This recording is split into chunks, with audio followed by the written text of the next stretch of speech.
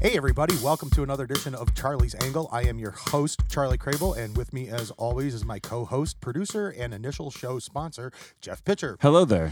Since we all know what this episode is going to be about, I'm just going to go ahead and take a little bit of the housekeeping as normal. As always, we do post our links to our shows multiple times throughout the week.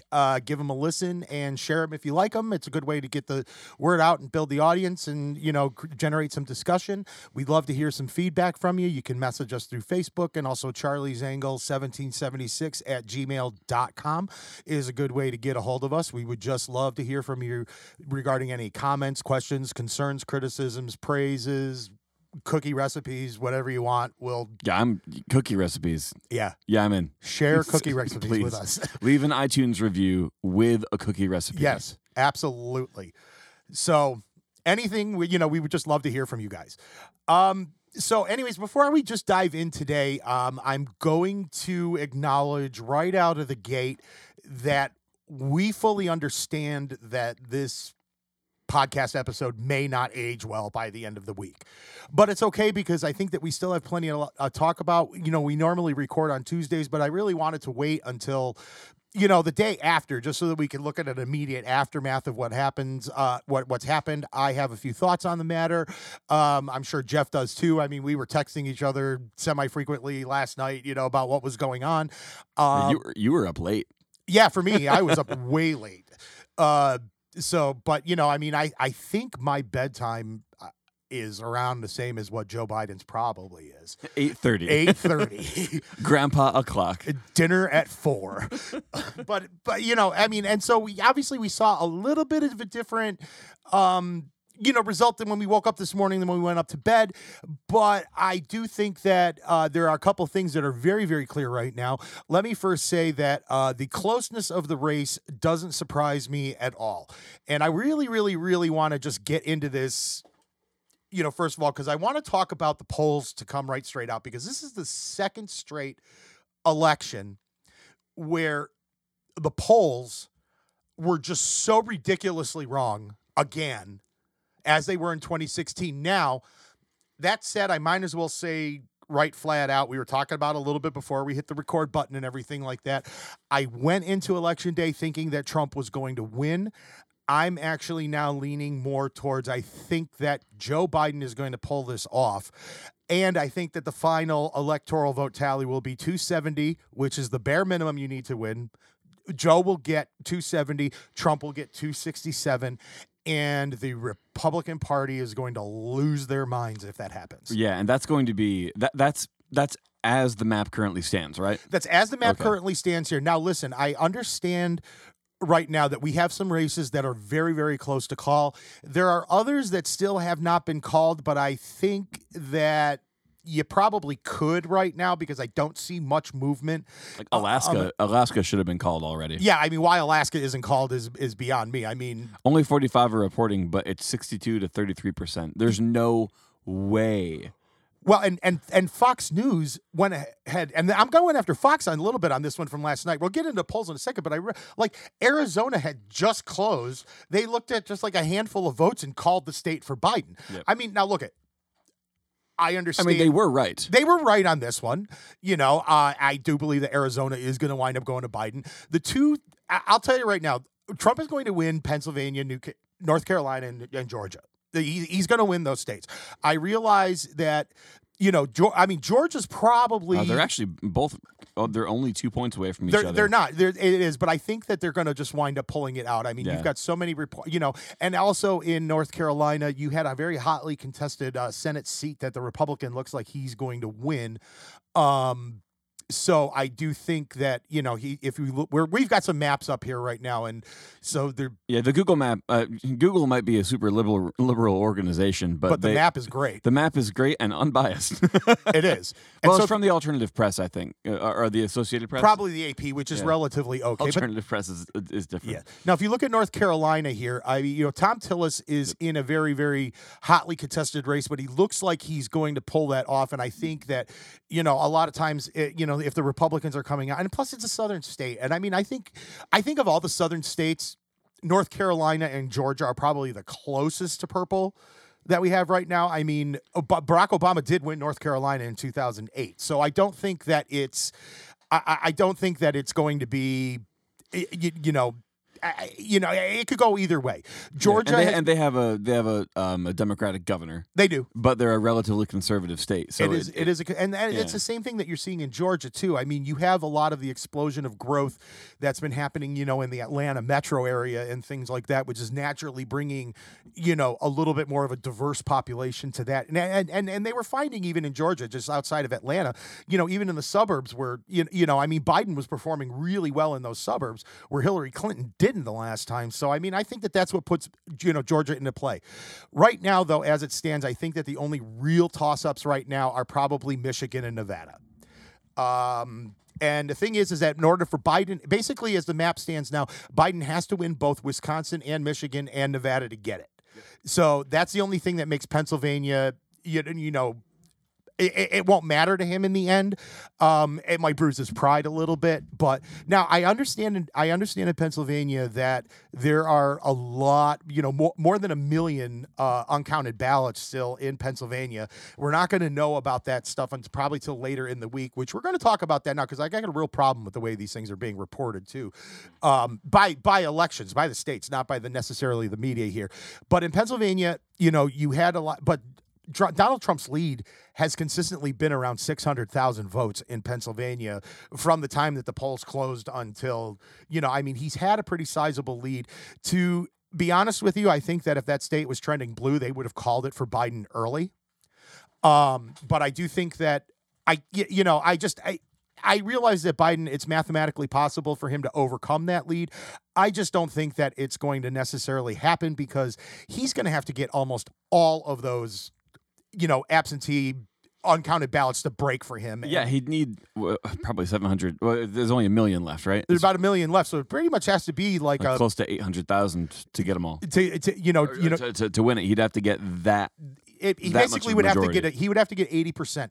Now, I'm going to acknowledge that a lot of those ballots are in the Philadelphia area, which does tend to be very heavily blue, naturally.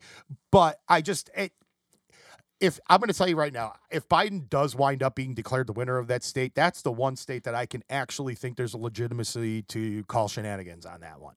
Because I just don't see it happening. Years and years of observing elections and stuff like that kind of a lead with absentees and uncounted ballots. I understand that it's a national, it's a statewide election and there are a lot of votes being cast, but I find it very unlikely. It's a very wide lead. It's a very wide lead.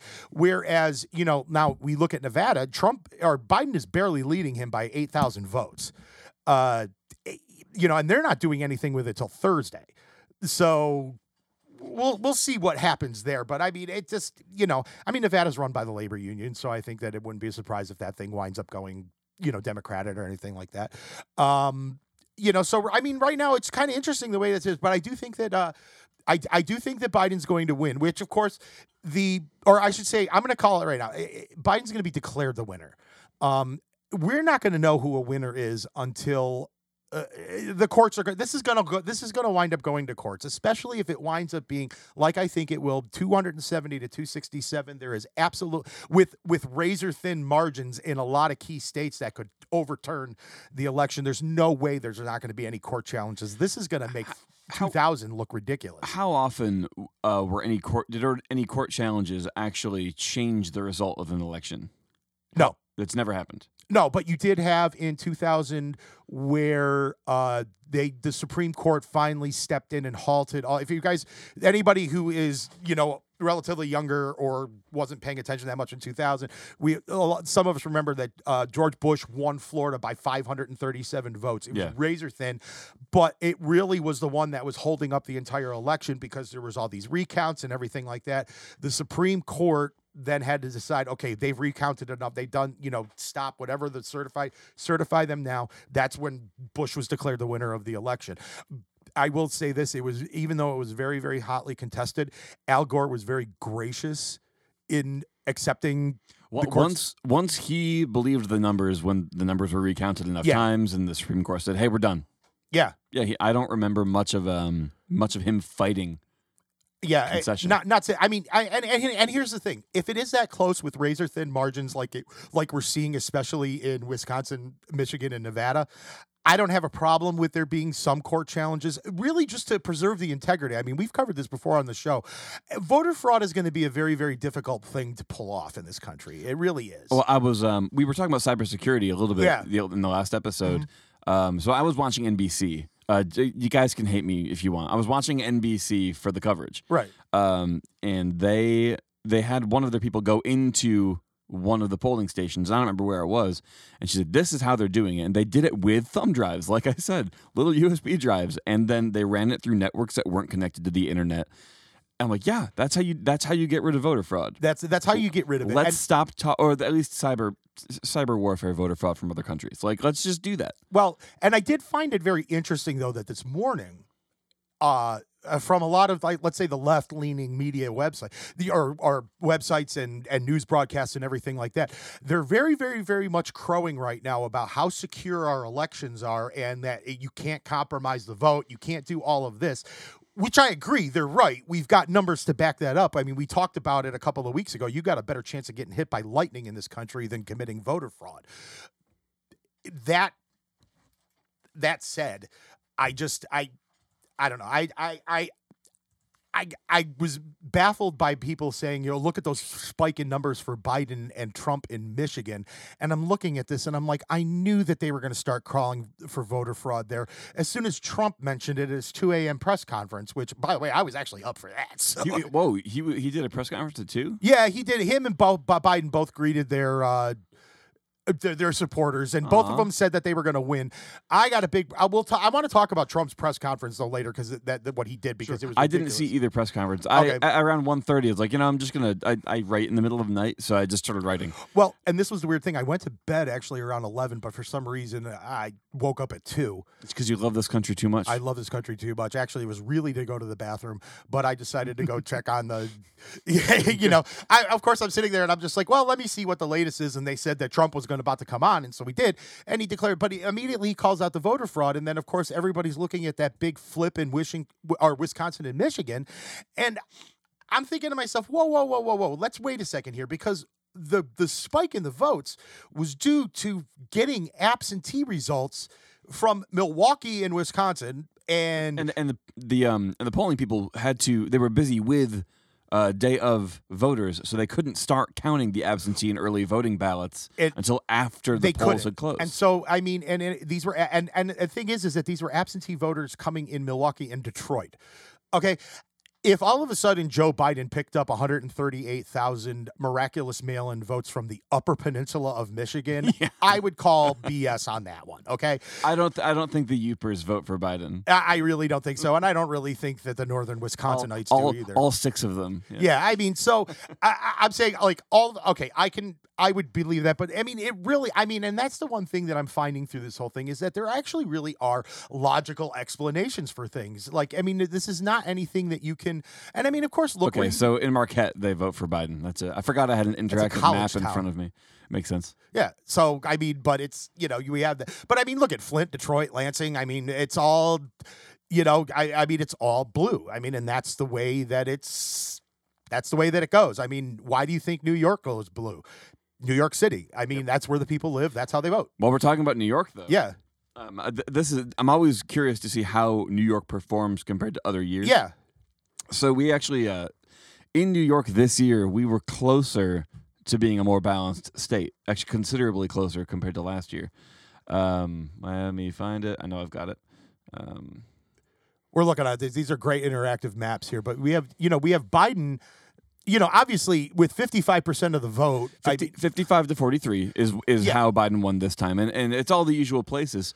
The one thing that shocks me, Erie County. Where Buffalo is. Right? I saw that, and I was like, no For those that way. haven't seen that yet, Erie County, Buffalo is New York City, or New York State's second largest city. It's also the birthplace of your podcast host. And Go Bills. Wings, am I right? Wings, absolutely. Yeah. And go Bills, by the way. But anyways, it's a very, very heavily Democratic stronghold out there. And I'm really surprised to see that it was trending for Trump.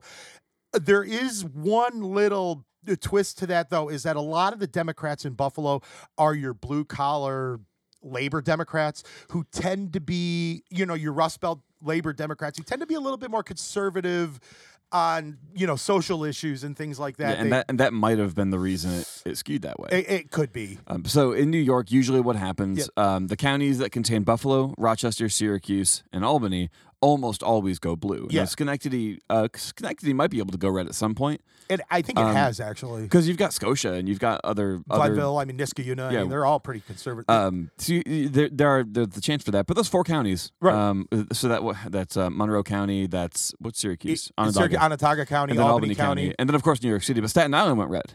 Staten Island went red, and actually so did most of Long Island. Yeah, which that's a bastion of conservatism. It's not. Yeah, I mean, there are some big. I mean, we had a longtime senator from there, Alphonse D'Amato, who was from Long Island. So I mean, it doesn't really, shock me that much. But now you're talking about Hillary Clinton. So if we look at the 2016 election, right. the difference there was 59 Hillary, 36 to Trump.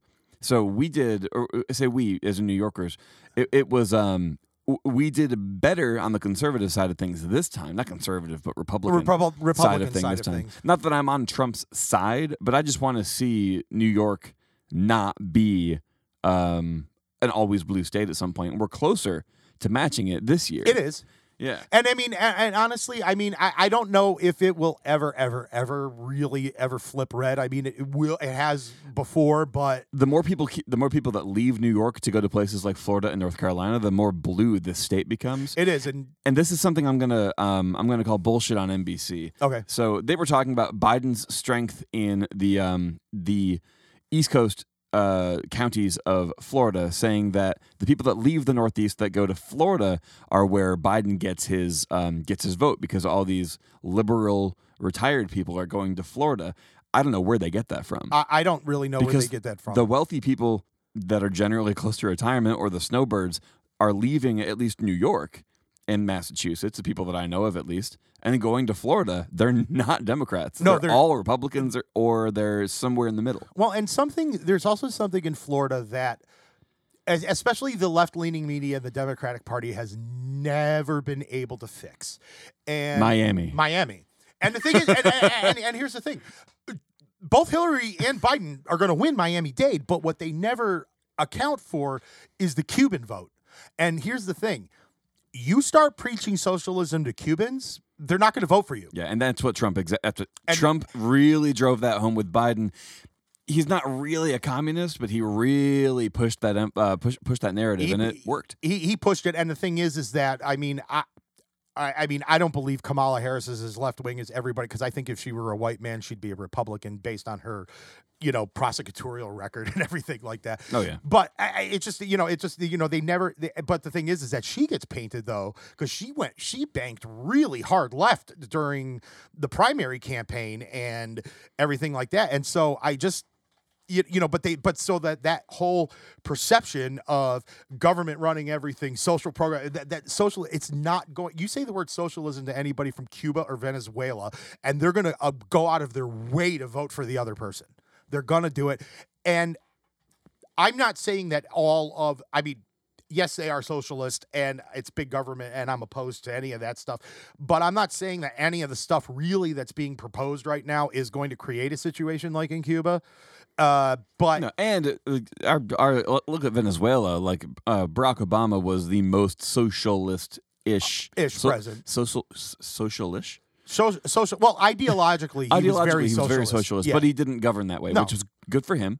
Good for the rest of us. Really. He represented the people that voted for him instead of his own ideals, and that was good. I thought it was good. But he doesn't really like what goes on in Venezuela. No. So if that did happen and he saw that happening, I imagine most of the people that lean socialist in our country, if they saw that actually happening, like we warn it will, they may dial back their policies. And you know what? This really does happen quite a bit. In election cycles and stuff like that, is that what we will often see a country tilt.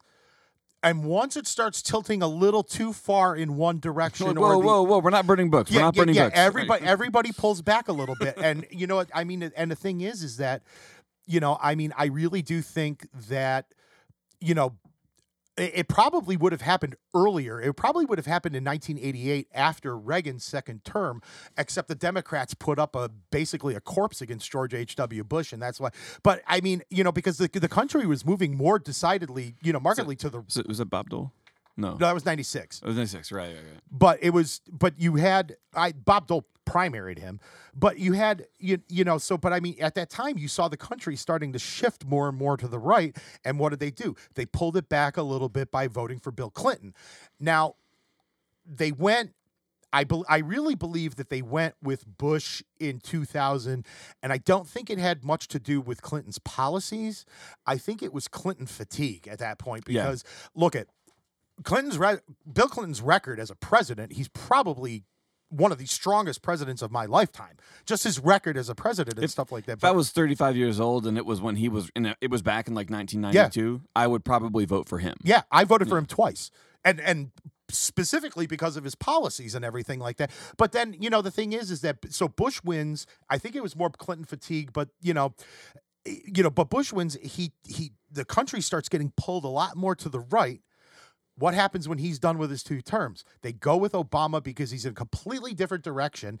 Mm-hmm. And the thing is that like you saw as time goes on, and this happens in almost every 2-term presidency, they get to run roughshod for 2 years if they've got a majority in one. But then all of a sudden their power starts to chip away because the electorate will actually say, whoa, we need to scale this back a little bit. That's kind of the beauty of how our country was designed. Yeah. It was designed to change slowly, which progressives hate because progressive implies change. Well, it does. But like if you you need to have, I mean, if the House and the Senate and the sitting president are all on one side, things are going to happen really fast. Well, look at how fast Obamacare got rushed through. Exactly. I mean, he had those 2 years with the Democrats in both houses. But then after those 2 years, everything just like came to not a screeching halt, but a really a slow, a pretty quick stop. And then nothing happened. Well, which is really what happened to George W. Bush too. Exactly. So it happens all the time, and it's not unusual. So anybody to think that this is unusual, that maybe now the thing is that Trump is an aberration, because he resonates. This is the weird thing. He resonates with far right Republicans, even though there's very little that's far right about him. I mean, if you look at his entire life's work, and even as a president, I mean, I love to blow Republicans' minds whenever I tell them, because you can actually measure this, is that Trump did more during his first 4 years to infringe upon the Second Amendment than Obama ever did in 8 years. I see so many of my friends talking about, like, vote like your guns depend on it. I'm like, yeah, they do. You should probably vote for someone who wants you to own machine guns. Well, yeah. I don't want to own a machine gun. I don't want to, but... A tank? Well, I don't have the room for it. That's I don't even have the room for my van. Oh, that's true. But by the way, legal, recreational tactical nuclear missiles should be legal. Yeah, if you can afford to buy them, you should be able to buy them. There may be some grounds for training. Well, and we've talked a little bit about this, about just trying to make sure that we could not infringe on people's rights and have people handle these things safely. Infringing on rights. I have a quick aside. Okay. So this is New York. Anyone in New York? I know most of our listeners are from here. You all know that now if you come into New York from any non-bordering state, you have to get a COVID test. Yes. Within 4 days, I think. Yeah. So so I don't have health insurance. I'm healthy. I take care of myself. If I have a problem, I'll go to the hospital. Sure. Whatever, and I'll just. Honestly, the health insurance I had, my deductible was $14,000 anyway. So it's not health insurance. No, I was gonna have to. I'd go into debt anyway. I'm just gonna gamble on it and then go into debt. It's fine. So I would have to go and pay for one. I think CVS does offer free ones, but only if you've been sent there by a healthcare professional.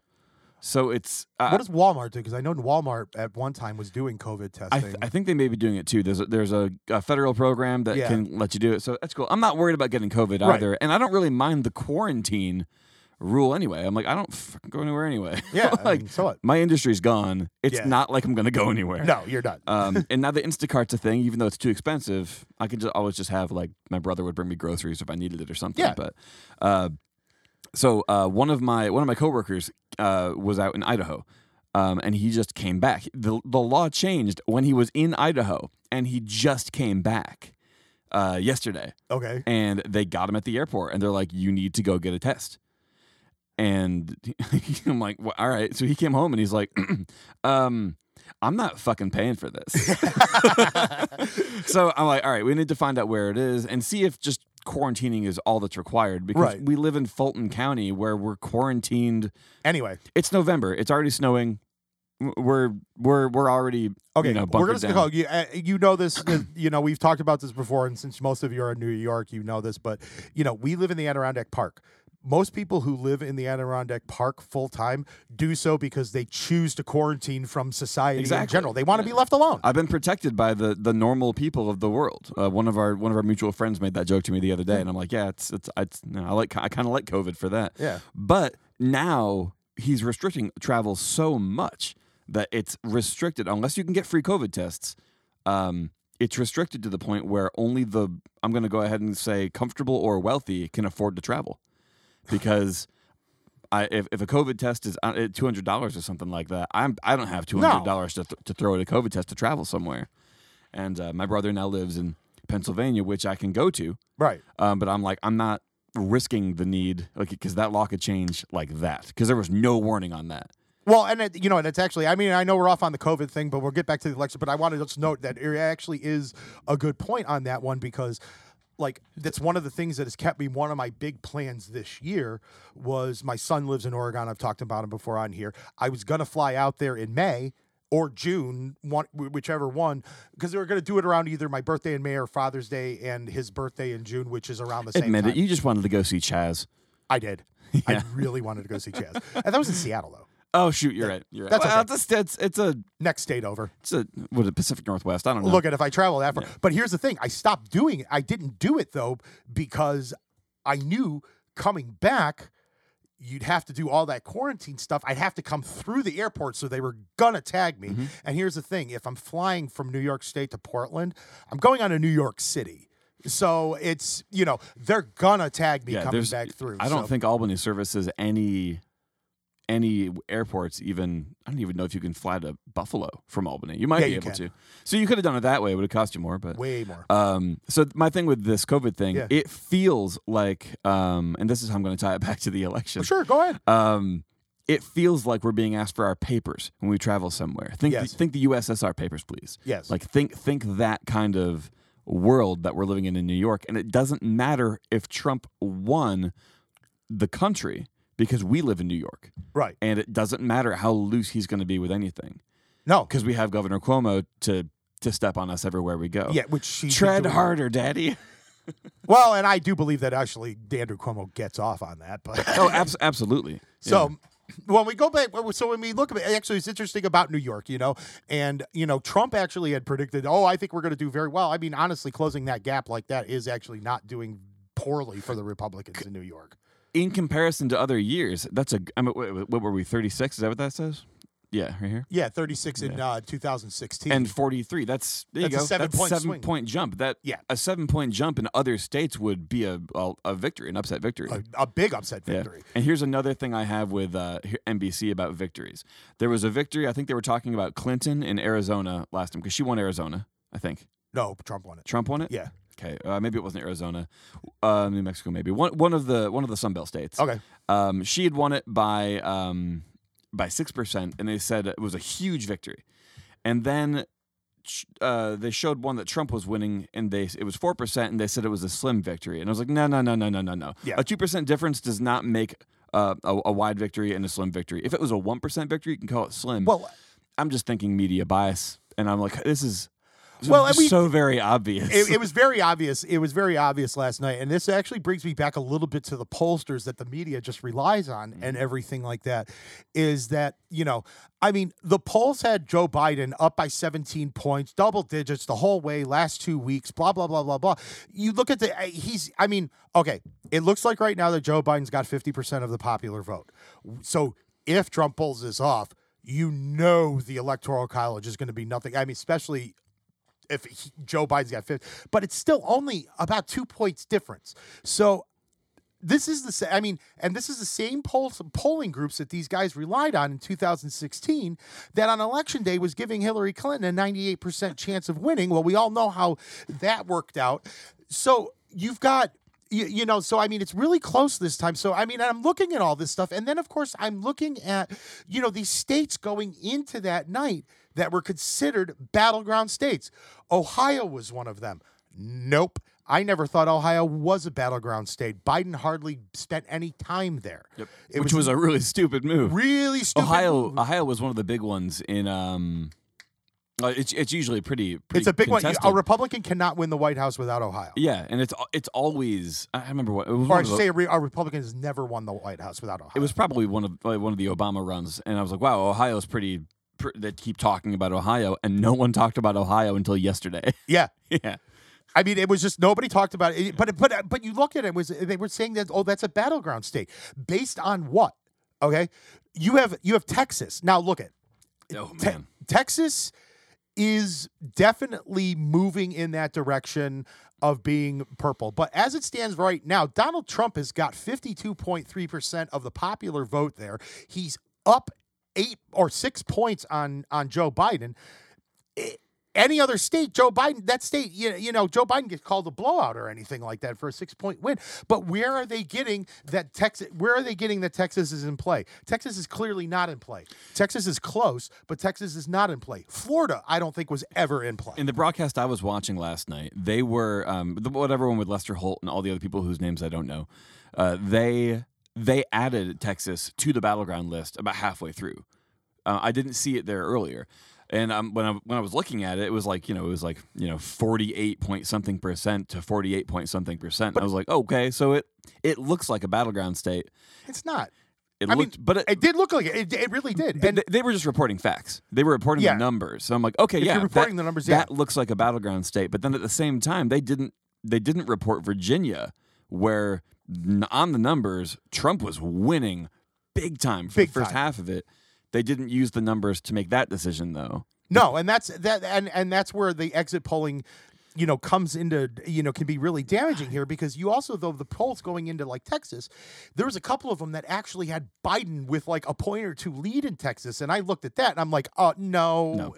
This is why they need to just do vote counts, or just do exit polling with every state. They should make their reporting. Use the same methods for reporting on every state. Well, look I don't mind polls going in ahead of time. It's interesting to see, what will, what people think will happen. And the thing is that that's just predictions. Oh, it is. It's just predictions. But it's what people are saying. They should have said that exit polls are showing that Biden will have Virginia, but these are what the numbers are showing. These are what, instead of, it's sort of like that bait and switch type. For whatever of thing. reason, I'm pissed at the media today. I don't know what it is. Well, I am a little bit too, and this is the polling thing is really one of the reasons why I have it, because you're looking at, they put Iowa on the toss up. It was close, but it really wasn't.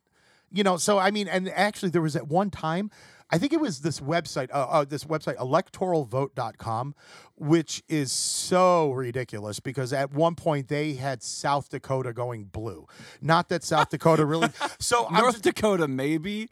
But not South Dakota. No, and it's just so it's sort of, North Dakota, and Donald Trump got 64% of the vote in both Dakotas. This is what I'm saying. We're going into this thing, and if you want to talk about, I don't know, voter confusion, voter, suppression, whatever term you want to put on it, these fake polls that are coming out are really doing a disservice to really the credibility of the pollsters, the credibility of the media that just treats these things like it's the Bible. Well, they don't have anything. They don't have any credibility anymore. Well, they really don't. But I'm just saying it really erodes that. But then, it actually erodes, the whole, so if you've got people in states, here's the thing. What if every Democrat believed the exit polls, for instance, that said that, Joe Biden's going to blow Donald Trump out in Minnesota, because that was one thing that was in Biden won pretty handily there. We're talking, that's not a blowout, but it's 7 points. But that's a New York size victory for this year. It is. Yeah. That's a New York-sized victory for this year. California is a different story. That was just I didn't even look at the numbers. look at California. 2/3 went for Joe Biden. Actually, it's interesting because, again, Joe Biden's lead in the overall popular vote pretty much matches the gap in California. Oh, yeah, it does. Yep. Which is, people are like, yeah, we could get rid of the Electoral College. Yeah, but then California is going to be making decisions for me, and I don't like that. No. So there really needs to be something, I think, that happens going into these elections with the way that the polling is taking place, the way that you can ensure credibility of these things. Because right now, I'm telling you, 2 presidential elections in a row where, okay, the pollsters are going to spin it if Biden wins this thing and say, see, we were right. They weren't, because they predicted a double-digit Biden lead. It wasn't even close to that. It's not going to be, it's not going to be anywhere close to that. So anyway, I guess that, that's sort of one of my initial points here, is that I'm watching this really unfold, and I'm watching this, and I'm sitting there thinking to myself, why would any credible media outlet ever cite one of these polls? And okay, I'm also going to acknowledge that most of these media outlets actually are conducting their own polling. So what does that tell you? But but to me, right, they're not using Pew Research or the other.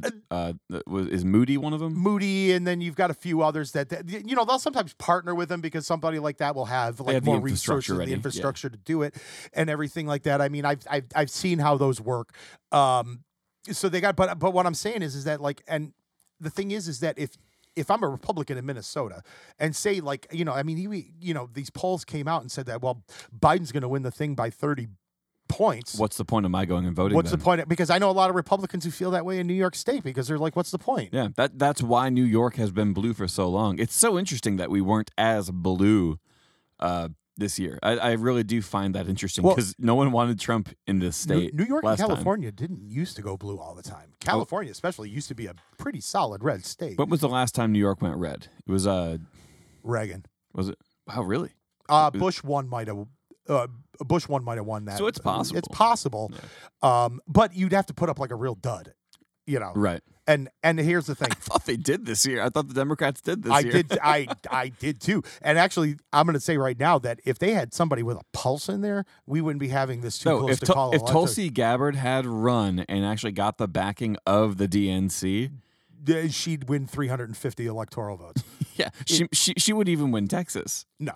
Yeah. Yeah, she would win Texas. Yeah. Yeah. I mean, she might not win, I don't know, what's the most racist state there is? Kansas.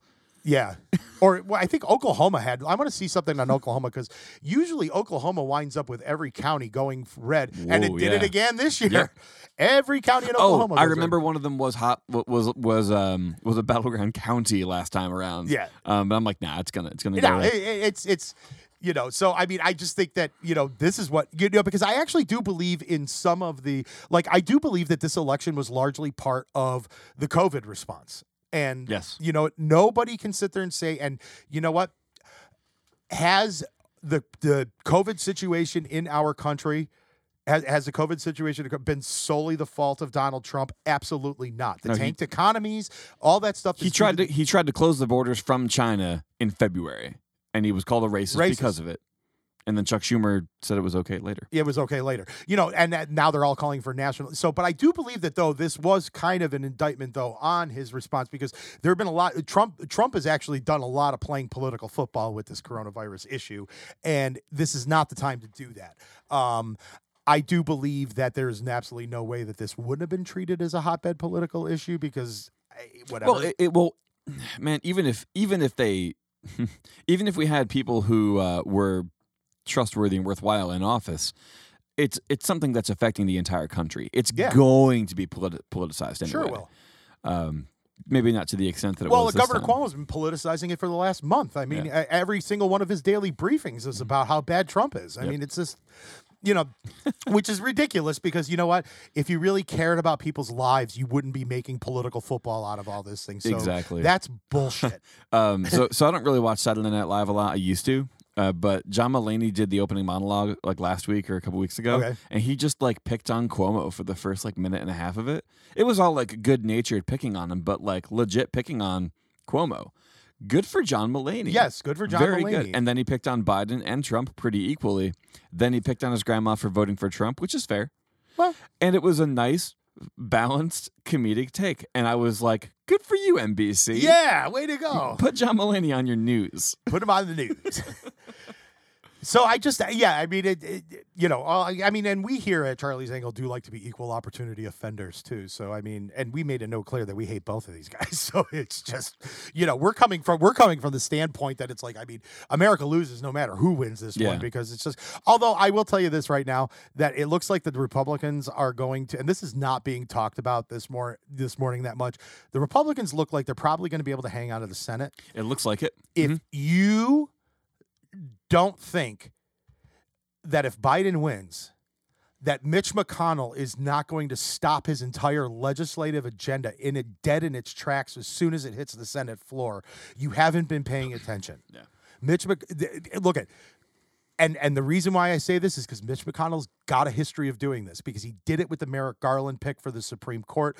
So, by the way, anybody who's worried about a Biden presidency stacking the court or anything like that, it's not going to happen, because it's not going to happen in the Senate, which I'll tell you right now, I don't necessarily mind one of the legislative houses being in opposition hands, because I think it provides a good check and balance. Yeah, it slows things down a little It'll bit. slow things. That's why we have the government set up this way. Yeah, so that we can actually slow it down, so that you don't have one person getting in there and immediately being able to just flip everything upside down. It doesn't work. Our country's way too big. Our country's way too diverse. You can't do it like that. So that's my one thing. I do want to get on the media a little bit with the way that they were covered. Now, I don't like to give the national media too much credit here, but I really did think that they were at least trying to make an effort to stick with the numbers, not calling things way too early, not, They said too early to call a lot. They said too early to call right now. And honestly, even though I think that if the results were different and Biden had this lead in Pennsylvania, that state wouldn't have been painted blue a long time ago. I do think that there's a little bit of resistance to call these big states for Trump, even if he's leading, because it's sort of like, this can't happen. Well, they started doing that a little bit, at least on NBC. And you were watching it and watching the dejected look on everybody's faces. And then I saw Lester Holt start crossing his arms behind the desk, and I'm like, oh. Well, they don't like that Trump put up a fight like that. No, they really don't like that he put up a fight like that. And I really just think that but I thought that they were, but you could actually see, though, that there was a lot, like you were talking about, like the dejection and stuff like that. And the other thing that I thought was really, really funny is the lengths that I would see some of them do to try to bring a point home. And I was watching, and I know John King was doing this a lot on CNN, but I was watching CBSN, the CBS News Network, because I stream that through my Fire Stick. And so they were trying to do the comparison of, did Joe Biden perform better than Hillary Clinton in counties, that are traditionally blue? And it was really funny because they're zooming in on the maps and they're collecting that, and they're saying, see, Joe Biden didn't do anything, didn't improve the lead or anything, underperformed Hillary here, but he looks like he's doing well in the adjoining counties or the suburbs. And then they were sitting there clicking on these counties. They're like, well, no, that doesn't show it. That doesn't show it. That doesn't. And they were, and it was sort of like, I was sitting there waiting. I'm like, he's going to click through the entire state of Florida until he finds a county one. And I noticed John King, and there was a funny meme. I had to share it in one of my dumps, but it was really funny because it had John King standing in front of his map, and it says, okay, we're going to look at this state here, and it looks like this. Then he was like, oh, wait, that's not really, well, let's zoom in on this. No, let's go on. And actually has to go, oh, we zoomed it down to this one house in rural Michigan who voted for Biden. So therefore he's going to, so I mean, and that's, and I really saw a lot of really threading the needle here. I saw a lot of them trying to push the, and the thing is that this happened again in 2016 when Hillary Clinton wasn't running away with it when they did it. And a lot of it was because they were being made to look like fools. And really, even if Biden wins this thing, it's going to be by 3 electoral votes. This is not going to be some sort of. Yeah. And I would expect Joe to also bring it to the courts. Oh, I think so. I would expect that to happen, especially if the margins are going to be as slim as they are. If it went 270 to 267 the other way, I would. And here's the thing, I don't necessarily have a problem with it. I mean, we're not talking about, an insurmountable electoral lead, and we're not talking, and we're talking about states, we're, Nevada, which has, 6 electoral votes. Well, and you look at here, and it's like less than 8,000 votes separating the two of them, with only 2/3 of the precincts reporting. That could actually flip the result. Wow, yeah. Because it really just does come down to 3 electoral votes, and there's 6 there. There's 6 right there. So, you're talking about that. So, and look at, as well as I do, as anybody does, both campaigns have got an army of lawyers in Nevada and Michigan and Wisconsin, Pennsylvania, and probably Georgia. They've got a mountain of lawyers in there that are they've probably got the briefs already drawn up, and they're just ready. They're just chomping at the bit, ready to go. So you're not going to see. We're not going to have a declared winner for a while yet. So don't even think. I'd say the actual declared winner might not show up until probably December. Somebody might concede. There might be a concession. Biden would concede before Trump would. I think so. Yeah, I think so. And this is I wanted to get into Trump a little bit here because I mentioned that 2 a.m. press conference, and both candidates I knew. Look, we all knew going into election night that we were not going to know who the winner was at the end of the night here. They both went in front of their supporters and basically said, we're going to win this thing. And I think, Trump came out and said, I think we already did win it. I don't care about that. They have to say that to their supporters, especially when it's this their close. Campaign advisors, when they were brought onto news programs, were saying the same thing, too. Yeah, they were saying the same thing. But to sit there and say that, Donald Trump falsely claims victory in the race, and to say that Joe Biden didn't, Joe Biden says he's going to win. Yeah, going to win and saying we won are two different things. They are, but at the same time, it was But they're both blowhards. They are. And and the thing is that, you know what? You heard the same thing in 2000. Both candidates, both campaigns were all saying that they were the winner, and they won. And that's why do you think these things went to court? Because one side said they won and the other side says you don't. Exactly. Yeah. And to be fair, no one actually wins this year. No. So no one wins this year. But there was something that was really a part of his, and he's getting rightfully excoriated for this, is that he came out and he basically said that he is going to ask the Supreme Court to stop the voting. He probably meant, stop the counting and everything like that. Now, we all know that Donald Trump says a lot of things that are outlandish. Drink bleach. He says a lot of outlandish things. The thing is, and this is my biggest problem with him, and it's been my biggest problem with him from the beginning. To get up there and say something like that is not at all, especially for this, it is so unpresidential and so wildly inappropriate. And so, I said this a couple of weeks ago. Voting is really the last true freedom that any American has left, okay? You are, and you know what? I was encouraged by the turnout numbers. I love the fact that as before going into Election Day, the vote totals had already been 75% of what they were in 2016, and that was just with the early and mail-in and absentee votes and stuff like that. So so I think the turnout has been absolutely, fantastic. But when you've got a high turnout, which means people are invested in this contest, okay? And look at, as much as you and I hate both these guys and everything like that, you can't, their campaigns and their supporters are heavily invested in, and then look at, I don't think every Biden voter I know voted for him because they want communism. I think most of them voted for him because they don't want Trump. That's what I really think. It was an anti-Trump. But I also don't think that most of the people who vote for Trump are, racist, homophobic assholes. I think that they just... Maybe an eighth of them. Maybe 16th. But you know what? Okay. I've said this before. Yeah, you can make legitimate claims about Donald Trump's racism and everything like that. But okay, under his presidency, Okay, first of all, the racial tension as far as police brutality goes, Black Lives Matter was started under Barack Obama. It was not started on Donald Trump, okay? They were rioting in the streets long before Donald Trump even announced he was running for president. Yeah, okay? Donald Trump being the president exacerbated it. It exacerbated it through his rhetoric and everything like that, but that already existed well before he was there. So people who were voting for Trump were not voting for racism. The other thing is, too, is that with the exception, first of all, women have not lost a single right since Donald Trump has become president. They haven't lost a single right. They can still vote. Okay?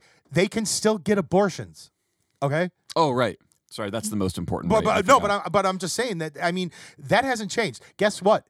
Gay people can still get married. Okay?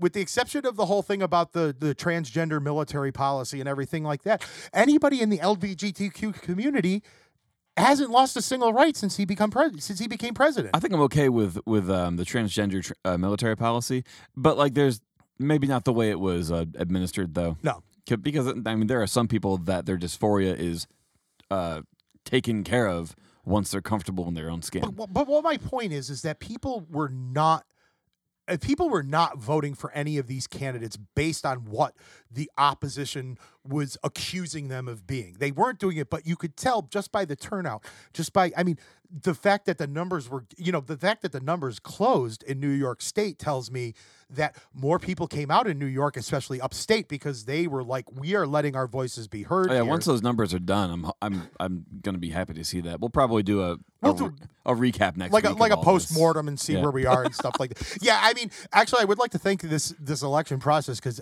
I don't really think we're going to have to think too hard of topics for the next couple of weeks. Oh, no.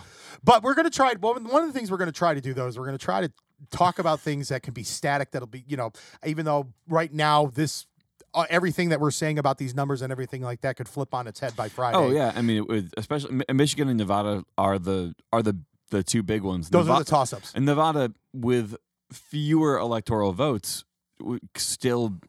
could still switch, and it is right next to Utah. How many Mormons live in Nevada? I don't know. That's first time anybody's ever asked me that question. I mean, there's a lot. Well, the other thing is too is like something like 80% of Nevada land is actually owned by the federal government, and it's wasteland. So I mean, that's where they test nuclear missiles for crying out loud. Yeah. So they've got, and I think there's silver. Yeah, silver deposits out there. Interesting. Yeah, that's where.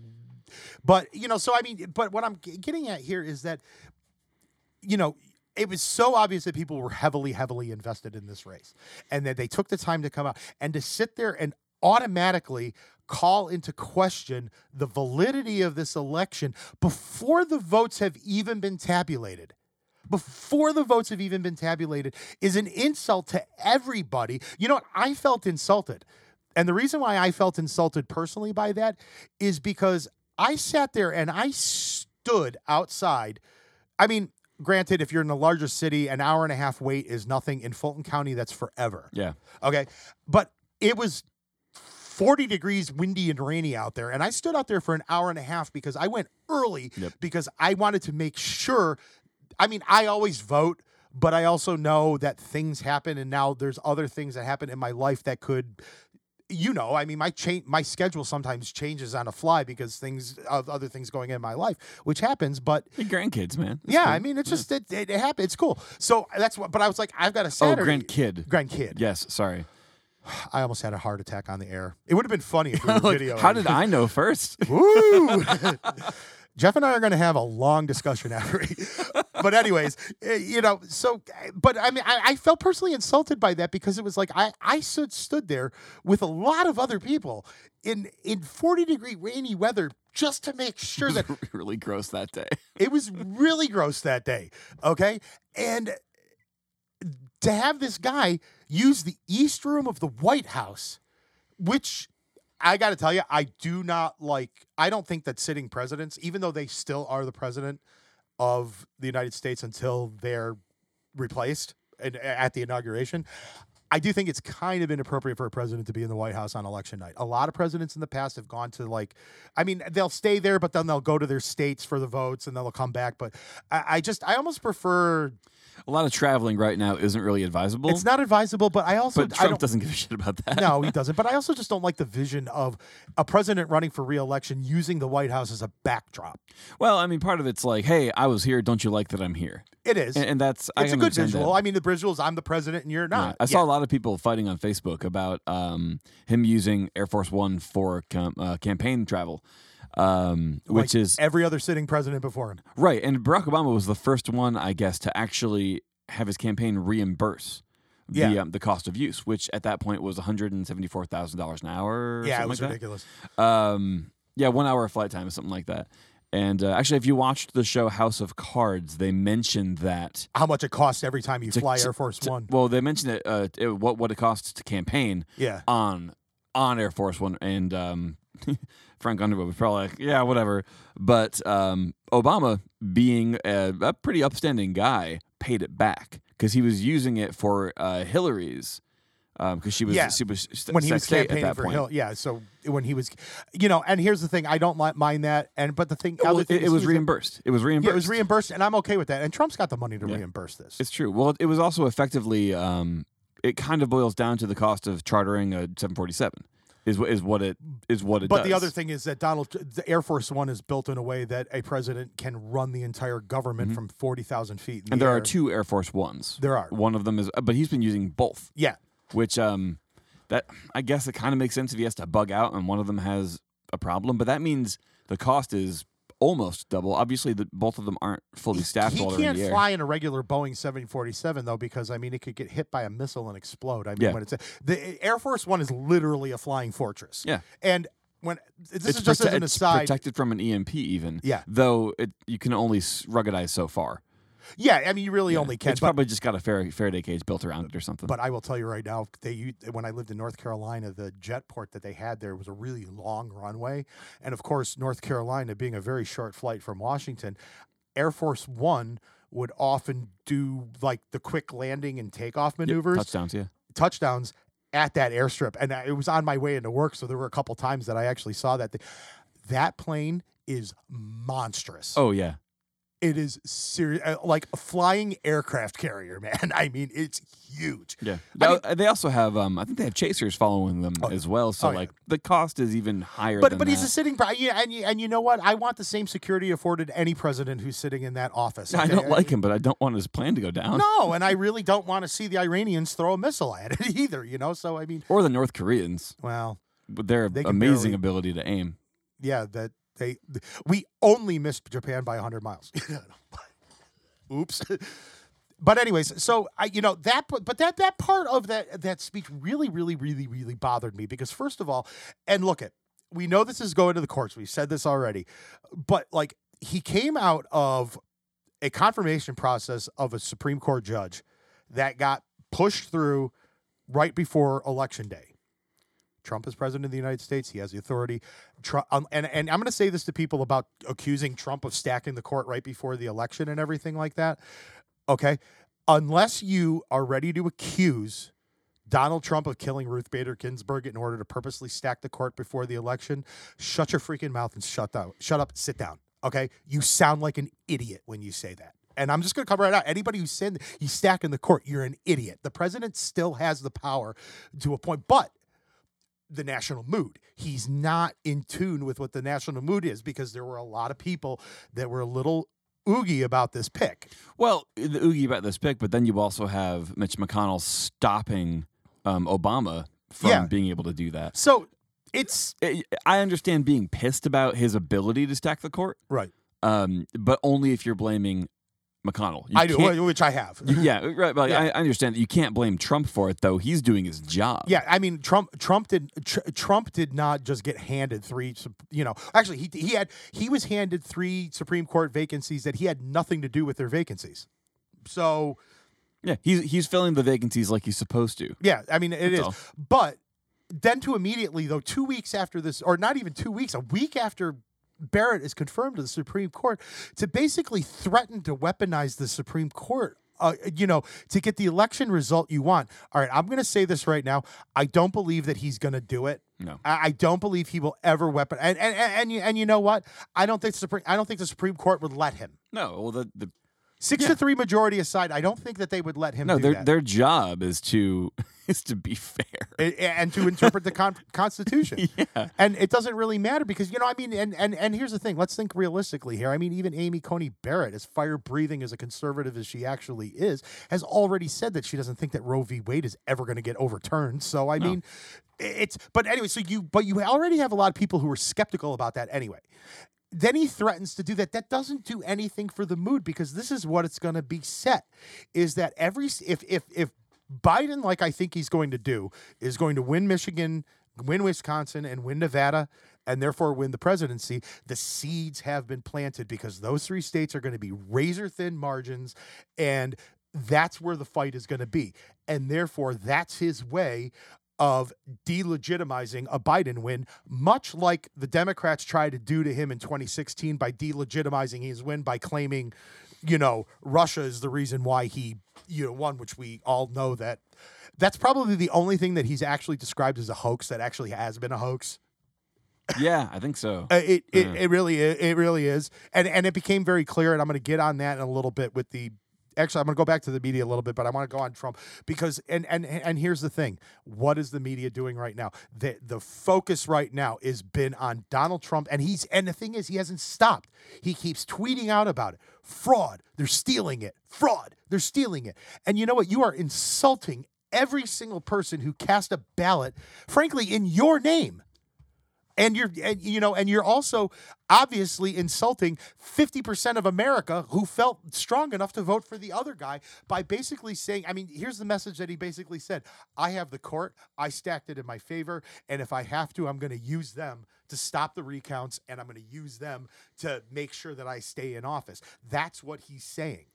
And that's also part of the reason why I do think that Biden's going to wind up pulling this off, at least in the declared winner thing, because I'm not entirely sure that he would say that if he didn't think that he wasn't going to. This is his way of saving face. Why would he threaten that? Why would he threaten that if he didn't think he was going to, And and here's the thing. Even the Associated Press, which is at best center left of a news organization, they've got Pennsylvania shaded red, and they're not. Nobody's really right now. Any of the talk of Biden winning Pennsylvania is really more just wishful thinking at this point, and you could tell even by the tone there. They need to find a palette of ballots. Yeah, I mean, that are all blue. But the thing is that instead of then what the focus really should be is, you know what, the entire nation should be zoning in on those other 3 toss-up states right now and the ones that are going to decide this thing, and instead.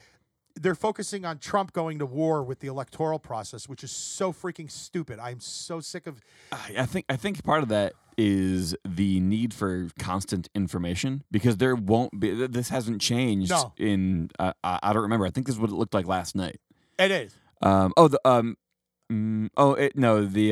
Wisconsin and Michigan were shaded red yesterday. Yeah, they were shaded red. Yeah. Which I was laughing really hard about that. I was like, wow, if that's the case, then even though Biden had the lead, if those stayed red to now, then there'd be no chance for Biden to win. I would be calling it for Trump, but it's the reason why they've shifted. But the thing is that, okay, you know what? In what you need to do is you let the votes be counted, then you make your challenges. Yep. Then you preserve and the thing is like at first I remember in 2000, and again this was actually part of this was really on the fault of the media too, because they kept putting Florida either red or blue and then pulling it off, and they did it several times, which just and you got to remember Florida is also located in 2 time zones because you have the Panhandle, which is just in the next time zone over, so they were actually flipping the state around while people were still casting ballots. But when it looked like initially that they were going to call the race for Gore, Bush called to concede. But then as Gore was getting ready to make his victory speech, Bush called and withdrew his concession because of this. But you didn't see anybody, going out, on television or holding press conferences and saying, I'm going to use the Supreme Court to stop all this stuff, and immediately starting calling fraud. The fraud calls started coming during the recounts and everything like that. But it at least like right around the election, at least the integrity of that day was being somewhat preserved. Yeah. And to make a statement like that right now is just planting the seeds for unrest. Now, I don't think there's going to be widespread riots in the street if Biden wins. There will be widespread riots in the street if Trump wins. So New York City stores, Macy's, and a couple Are of boarding others, up. they're boarding up in preparation for whatever's going on. So if any of my Biden supporters that are my friends down there can score me a 70-inch TV today, if Trump wins, that'd be great. Thank you. Yeah, that would be awesome. But I think it does set the seeds more for, further divisions and stuff like that. And I keep going back to 2000 because I remember, you know what? Al Gore felt like he got screwed. And you could tell that he felt like he got screwed out of the presidency and everything like that. But his entire concession speech was about the need to unite, because when you have an election that was that close, and where the winner of the presidency didn't win the popular vote again. It's been that way every election I've been alive, I think. Been able to vote for. Oh, been able to vote for? I think so. Because Bush won the popular vote in 2004. Oh yes, he He did did. win. That's right. Yeah. He I did. was able to vote for that he, one. He did win the popular vote on that one. But but the thing was that the whole tone was different. And then last year, I knew that it was going to be like this because Trump was clearly winning the election, and immediately, as soon as they called it for Donald Trump, CNN, the first person they bring on is Van Jones, who immediately says it was a white lash against Obama. Well, okay, that's just setting the stage. And Hillary was the one who was going off on the whole, Russia things, and she didn't even have the guts to come out and concede the election. Yeah, it was 2:30 in the morning, and Trump came out at 4. Yeah, but Trump's on like methamphetamine. Yeah, he's weird. he's got some good prescription Actually, drugs. the reality is that Hillary Clinton was really drunk and never wrote a concession speech, which is why she didn't. Oh, she was hammered, huh? Oh yeah. Yeah, she I'm not was surprised. Hammered, but that was the real reason. But see, you even She probably started as soon as the numbers started shifting. Yeah, I get it. I'm sure. I definitely didn't drink anything last night. Okay, well, yeah. You didn't. No, I don't. I did. You could drink all you want. As a matter of fact, I think we were making fun of my brother because he went to the polling place, voted, posted a. By the way, your vote does count if you don't post a picture on Facebook. I don't even know where my sticker went. I did it because I voted early and I just wanted to be like, yeah, but your vote still counts. But anyways, he posted a bottle of Maker's Mark, right? As soon as he was going home to watch the returns, and it's like, I don't blame you because if I still drank, that's exactly what I would do. I saw so many so what are your self-care rituals for the day going to be? And all of it was just gifs of like middle-aged women mixing drinks at home. Yeah. I'm like, that's about right. I don't do mixed drinks though. It's usually just wine or whiskey at this point. Yeah. Every once in a while, maybe a beer, right? But yeah, it's got to be good though. Yeah. Bad beer is just. Anyway, someone spilled Coors on one of my bags of speaker stands at a show a couple of years ago. It still smells like you it. Never. I can't get it out. It's so horrible. It's worse than cat piss. I think they're both made of the same thing. At least cat piss, ammonia. Yeah. Pretty much. So getting back to Trump's behavior after that, there was a part of me that when he gave that speech, I'm actually sitting there going, you know what? If he does lose, we don't get another 4 years of this. That's kind of I think last week I said I sort of hope Biden wins because a little bit of return to normalcy right now kind of feels good.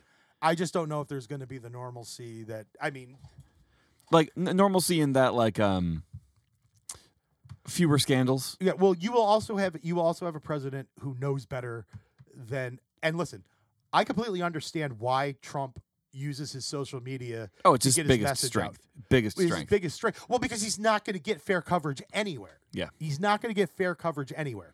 So I can, from that. So he has to overcompensate there. That's all that is. Yeah, he does, but not because of his small hand, small dick thing, but because he overcompensated for the lack of media coverage. Well, it is. The other might be true too. I don't know. Didn't Ted Cruz say so? Megyn Kelly did. Megyn Kelly did. That was her first question to my Donald God, Trump in the that's very right. first Republican debate. It's been 4 years. I don't remember anything. The very first Republican debate, they were making dick jokes about Donald Trump. I'm like, okay, well, this is, and honestly, I'm really sick of it. I'm really sick of it, because the thing is that it's freaking embarrassing, because at some point, yeah, you could kind of just sort of brush off the tweets, but when they keep coming and when they get this hostile, it's like you can't do that. I mean, there's the old saying that wars have been started over games of checkers. You know what I mean? Yeah. It's Yeah, having a Biden presidency would eliminate that entertainment from our lives, which would be great. But the potential for like absolute disaster domestically and internationally when you start. I mean, he basically told the world that the United States was running a banana republic election here. Yeah. That's what he told the world. He's got more. I think he's got more Twitter followers than anybody. Probably on Twitter, because most people, and I would say that most of them probably hate him. Well, yeah, but you got to see what he says. You got to see what he says on that, and everything like that. Now you won't necessarily, because they're starting to restrict all this stuff. And look at did the media parse it a little bit too much? Yes, Donald Trump saying we have won is blowhard campaign talk. That's all that is. Biden, if he had the mental capacity to say something like that, he would have. Okay, if he could form the sentence. If he could form the sentence instead of Trump, that's what he's going to find the code for, or the cure for, whatever that word was. That was fantastic. I saw someone mash that video up with Jim Carrey from Liar Liar going, it's totally fantastic. But I really hate to see I really hate to see the integrity of the process get tainted like that, and I don't like to see our president. I joke and I make no bones about it that I did not vote for Obama either time. I did not like him as a president. I disagreed with a major portion of his policies and everything like that. Not everything, but I thought he was a weak man. I thought he was a weak, ineffective leader and everything like that. But man, do I miss the days that we had a president who could talk in complete sentences. Something that I wish we had right now, and we didn't have it last time either. We had it for the Obama elections. We had it for the Bush elections too. There were fewer character attacks. Nobody had to vote on character. In this case, I can't vote in good conscience for either of our two main candidates because they're both deplorable people. They really are. To take a line from Hillary Clinton, they're deplorable. I don't like them on a personal level. No. I don't trust them. I can't trust them with the future of my country. With Bush, a lot of people disagree with his policies. Ellen DeGeneres was like hanging out with him at a Dallas game. Well, it is. And people gave her shit about it. And she's like, he's not a bad guy. I just disagree. Well, and that was the whole thing when everybody was losing their shit over, Bill Clinton and George Bush, teaming up for the elder George Bush. Yes. We're teaming up for a lot of the Hurricane Katrina stuff. They were really, and apparently George W. Bush and Michelle Obama are like BFFs. Which I'm not really surprised at that because of the kind of people the Obamas are, the kind of people the second Bush family are. I think on a very, very personal level, I probably would like Barack Obama if I knew him personally. On a very personal level, I think I would like George W. Bush personally. Yeah. They both seem like... I don't give a shit about either one of these two guys. No, I don't like either. No, I don't want Joe sniffing your granddaughter or daughters. Daughter, not granddaughters. Granddaughter. Your daughters or your granddaughter. Yeah. All right. There's only one. Yeah. And I don't want Trump anywhere near them either for other reasons. And I'm not going to repeat what he always says. But I'm also looking at I'm also just looking at the fact that and I think it was a legitimate criticism toward Joe Biden who has been in Washington for longer than I've been alive. And the only major accomplishment that he has was, in fact, writing a 1994 crime bill. That's the reason why black men are criminalized in this country. A crime bill that Kamala got to enforce. And right? abused. Yeah. Big time. But we're voting for Biden because we believe we're anti-racist. Mm-hmm. And we believe in, we want to get rid of racial injustice by voting for the guy that created the racial injustice or exacerbated it. So I think in Georgia, I think this is where they were talking about the black turnout was really low. Yeah. Really low. So it wasn't that they were switching over to Trump. It's that they're like, we're not voting for either of these clowns, even though those counties were carried by Clinton last time. Yeah, they were, and that was that's pretty telling. Of hey, these people pay attention, and they know that Kamala Harris isn't worth their time, which is something that, if let's say after Joe Biden wins the election, he decides he doesn't want to be the president, and he withdraws. Does that mean Kamala Harris then has a chance to become president? The DNC has to then put her forward as their main candidate, and then the electorates have to cast their votes again for her. But I don't think anything like that'll happen until after he's inaugurated. Okay, so he can resign and step down once he stabilizes the country, or the 25th Amendment gets invoked if he won't resign. Exactly, because I'm telling you right now, Nancy Pelosi's press conference about the 25th Amendment was not about Donald Trump. It was about Joe Biden. I'm making that prediction right now. And it was about Joe Biden. Well, he's not really mentally present all the time. No, he's so not. The 25th Amendment can be invoked 6 times a day. Well, yeah, I mean, it really could. But then, I mean, this is the other thing, and this is the thing that really concerned me about a Biden win, though, is that if this happens, and again, I'm telling people that this is an if, this is not, but I can see it happening, is that the president of the United States, should Biden resign, will be somebody who didn't even make it as far as the Iowa caucuses during the Democratic primary. So the president of the United States will be somebody that nobody in her party even wanted to be president. How is that like? Yeah. I mean, we didn't elect this person. She becomes our president. I understand you need how the continuity of government. That's Sure. how that works. But someone as divisive and horrible as Kamala Harris becoming president without being elected. well, you want to know, there has been one time in history when that's happened. It happened to Gerald Ford. Yep. He took over as president and then lost his first election bid. I mean, so he was She won't win if she has to run on her own. There's no way. No, she won't. Because because Mitch McConnell's going to block everything on her legislative agenda anyway. So there's not going to be anything that's slow. Minus executive orders, we're pretty much just going to have gridlock again. Which I don't necessarily think that's always such a bad thing. Because Right the now- less government does. Yeah. Right now, I'm kind of okay with, hey, if you're going to close down the country, close down the whole country. Because that's what he's going to try to do. Yeah. He said as much in the second debate. The only reason I wanted a Trump presidency over a Biden presidency would have been letting businesses operate. Yeah. But I live in New York anyway, where it doesn't matter. No. Because I can't do anything right now. But I kind of wanted a Biden presidency because fewer scandals, a quieter White House, a general calm might kind of come over the country Everybody a little kind bit. of needs to take a little bit of a breath. And he's an old man. He's going to sit in his recliner with a cigar, maybe, and he's just kind of like, no, he's going to do a bunch of shit that we hate. He's not going to just sit there and take it. The person that could have just sat there and let the country do its own thing would have been Jo Jorgensen with a cigar and a whiskey. With a cigar, she drinks bourbon and plays ice hockey. Mm-hmm. So let's, now that you brought her up, I'm gonna talk about. No, did you need to add something? You're probably going to say what I'm going to say. Okay.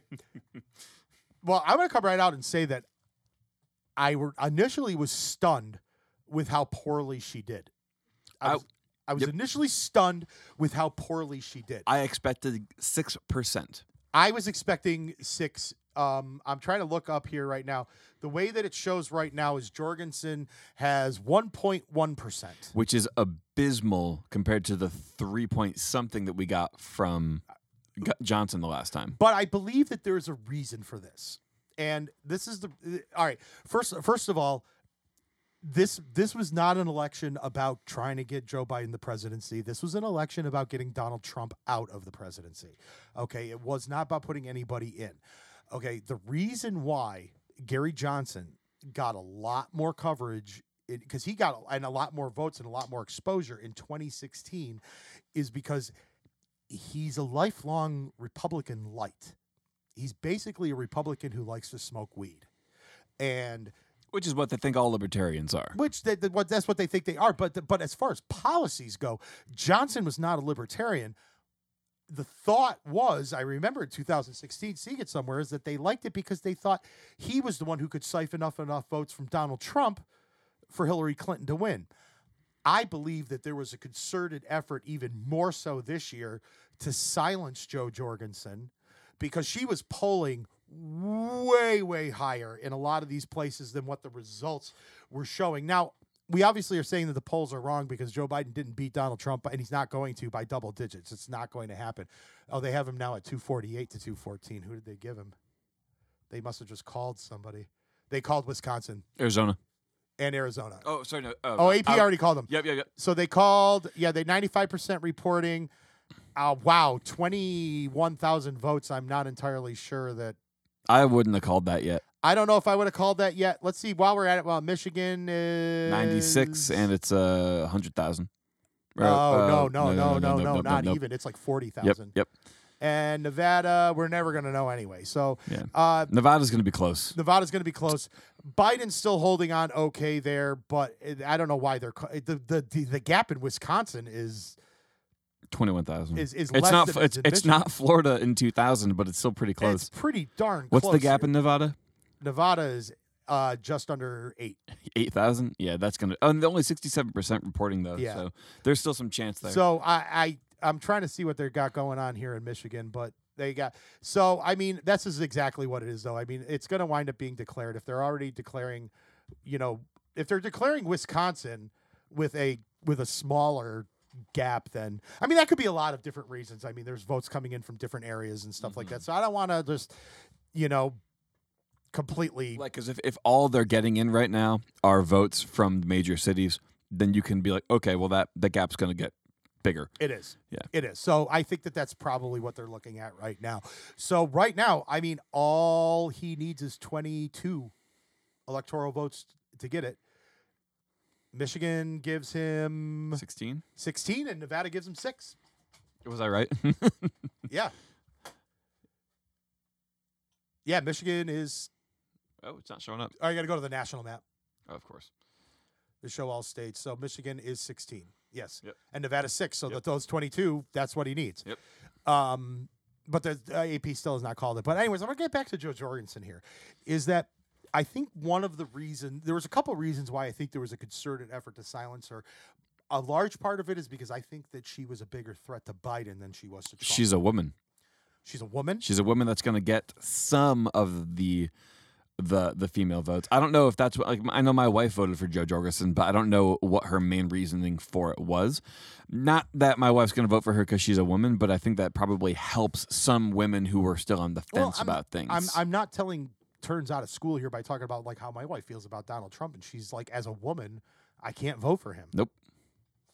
I mean, but the thing is that like a lot of the stuff that she was talking about was, she wanted to heal the racial inequality in this country, but she was doing it by showing up to these rallies or candlelight vigils and just participating. She wasn't making speeches. No grandstanding. No grandstanding at all and stuff like that. But at the same time, pointing out Kamala Harris's prosecutorial record and Joe Biden's statements, if you don't vote for me, you ain't black. Yeah. Okay. And his, and his no wonder he lost Atlanta or lost Georgia. I mean, that's the whole thing. If you don't vote for me, you're not black. But so that's, I mean, and I'm going to say right now, a side note, if Donald Trump ever said that, that would have been the end of his presidency. So. No, I don't think so. Maybe not. He said similar things already. Yeah, he really has. So maybe not. But grab him by the pussy. And he still got elected. He did. Come on. I didn't vote for him. I wasn't going to vote for him anyway because I knew he was a freaking con man going in. Yeah. But I really believe that this was the effort because, here's the thing. It not only kept her from getting that benchmark support, libertarians got kicked off the ballot. I mean. Oh, yeah. We lost ballot access in New York, didn't we? Yeah. Yeah. We got kicked off the ballot because of it. Now, they changed the rules at the last minute to do it, too, which I also believe that had something to do with it. But the results that are coming in. Okay. Now, interestingly enough, I believe Michigan was one of those states, though, where Jorgensen. Bear with me. You have to use the scroll bar. For some reason, it's not reacting. Oh, okay. Here, I got it. He's got it because he's got the better mouse hand on this one here. But, Jorgensen's gap is pretty. Jorgensen's total votes were kind of close to. I mean, You're looking at a 40,000 vote difference, and Joe Jorgensen got 58,000 votes. Oh, compared to like how? Oh, yeah, she made the difference there. That's what I'm saying. I mean, Yeah. These. Wow, you could actually say that the third parties might have stolen it from Trump. They could, because I think Trump will lose more votes to the Libertarian Party than the Democrats, because more Democrats lean harder left than they do center. They do. Yeah. But I also think that But- exposing George Jorgensen, though, and giving her the type of cover, mainstream media outlets were interviewing Gary Johnson. The Aleppo thing happened live Yeah. on air, didn't it? Yeah, no, it wasn't live. It was a tape But- show, but it was like yeah. it was a. But we national saw it. network. The whole world country saw that. They all Yeah. saw that. And people didn't even know who Joe Jorgensen was going into The this thing. only mainstream media coverage I saw of Joe was on Fox, I think. Yeah, And I don't watch Fox News. it was Fox Business. Fox Business. Yeah. Well, libertarians like business. Well, so that makes sense. But that's also Kennedy, who is probably her and Stossel are like the only libertarian journalists left in the national platform here. So it's but I think that there was really an effort, because why, if they really were not afraid of her, why'd they keep moving the needle on these third parties? Yeah. They keep moving the needle on them, or not moving they're moving the goalposts on them. Yeah. This is something that's been bothering me. Because I see this happening a lot. I was pretty clear about it'd be cool if Joe Jorgensen won, but I know it's the long game. I know that we're not going to win this year. Of course we're not. No. And certainly not now. No. I wish the Libertarian Party was more open about that, because I saw it was Joe's election party. Yeah. And they said and pretty soon we're going to have the next president of the United States, Joe Jorgensen. I'm like, you guys are just kind of you're kind of pandering to the people that want it to happen, but it's not going to. I feel like if they were more intentional or more honest about what we need to accomplish, And it might, especially when you have an election like this where the main two parties are a waste of time this year. Yeah. Doesn't matter who wins this year; it's going to be a nightmare. I don't think anything's going to fundamentally change in this country. and we're going to no have matter who gridlock in Congress. Yeah. So nothing's going to happen, and nothing can happen until COVID is gone anyway. Yeah. At least for New York, and I'm sure there are. California's probably worse than we are, honestly. At this Still, point, yeah. yeah. But if people would be honest about why we need to vote for a third party, the way we try to be, maybe we would see more success in that. Well, and you know what? I was trying to explain this to people going in, because everybody was, and I still hear that now. Oh, well, if you voted, somebody told me this just today. If you voted for Jorgensen, what you actually did was either, depending on the state you're in, helping one or the other. Bullshit. I voted for Joe Jorgensen, and guess what? My vote counted for her and no one else. Mm-hmm. Okay. I think, though, I've been pretty clear with people that, just in talking with them, and we even said it on this show here. I mean, we are a libertarian show, or we try to be as much as we can. We're libertarians that host a show. And that we're libertarians that host a show here. But, I voted for Joe Jorgensen not only for her platform, which I agreed with for the most part, not everything, but I agreed with it for the most part. So I liked her policies, so I voted for her for that. But I also recognize going in, I'm not trying to vote her into the White House. I'm trying to bust up the two-party duopoly, Yep. which is really what needs to happen. And if this election is not an indicator of that, I don't know what is. Yeah, because we had some ground with Johnson last time. Yeah. 3-point-something%, I know that. I But don't believe her getting a third of his votes, though. I believe it was because of an all-out. There was more of an effort to silence her and treat her like vermin supreme. Well, what I think might have happened, the people that are softer libertarians, softer than me, because I'm not even registered libertarian. Right. I will be after this election, because I need to bolster the party anyway. The people that are softer libertarians might have given into the whole, this is the most important election of your life. You need to vote for Joe Biden. They probably got conned into that instead of sticking to their guns. I think that's what it was, too, is because, look there are people, obviously, that are just wishing for another, Trump term here and everything like that. But honestly, and you could see it, but, again, if Donald Trump miraculously somehow manages to pull this off, he's going to be a president who was not elected with the majority of the votes.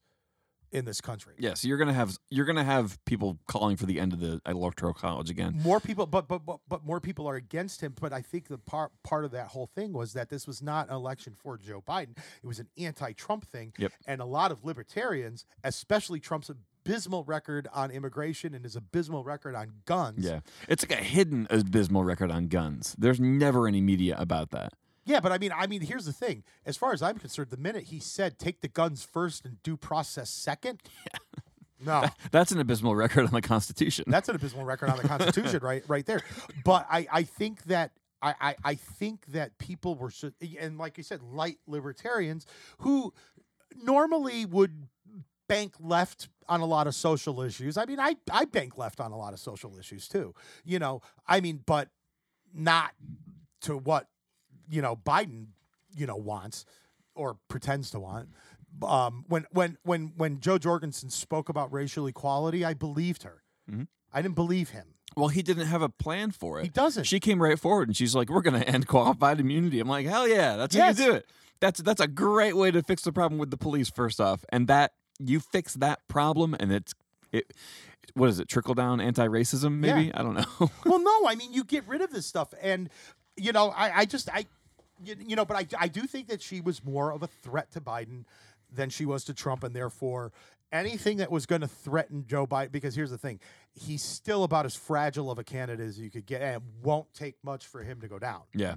So, anything to do to keep him from losing anything is, I could definitely see that happening. Now, if I'm a Republican, though, too, I don't really want the libertarians to, because economically, and they're pretty much, I mean, most Republicans like the idea of not paying taxes.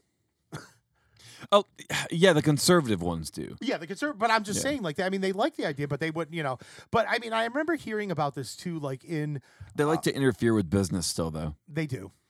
They really do. Low taxes, great, but then you start bailing people out. Yeah, which, by the way, corporate bailouts is not capitalism either. Okay, if a company there's no such thing as a company that's too big to fail. Let them fail. Yeah, that's what happens. Let them file bankruptcy. Yeah, it worked for Trump. A couple times. A few times. It's not a big deal. It's a reorganization of debt, but we're trying to be reasonable here. But I really do think so. I mean, but there was one thing, I guess maybe this is a little bit of a libertarian spin, and I think, though, that maybe where we will start to see maybe some shift toward a third party is that there were a handful of races scattered around the country, local races, where libertarians won. Like you said, racists. Oh, I'm like, yeah, we know. That's not too scattered. Actually, matter of fact, we're about to fight another civil war for this exact same reason. A lot of jokes about the Civil War coming up. Very expected. Yeah. But anyway, so I'm sorry, we totally lost. There were a bunch of races across the country. Yeah, that were local. Yep. That libertarians won. And there was a couple. There was I think in Wyoming there was a state house seat. There was a couple of city council seats. Actually, a state house seat is not bad at all. No, that's pretty good. I mean, that's getting up there. Well, you got to go. You have to go against whatever the establishment is, and you still win. Yeah, it's pretty good. We had a friend to do that here, and he didn't win. Wasn't libertarian. He was trying to just go against the establishment Republicans and didn't win. It's hard. It's very hard to do it. It's not the House. It's the state Senate, but whatever. But he performed actually very well going against the establishment and not what you see. So what I'm actually starting to think of seeing that is that I think maybe in order to enact the change, in order to show people that there are more than two options, is that I think that the Libertarian Party right now needs to stop with this national focus and start looking more, at least at the very biggest, the states. We have 4 years until the next presidential election. Yes. Now, this year's a wash for the whole country anyway. Yeah.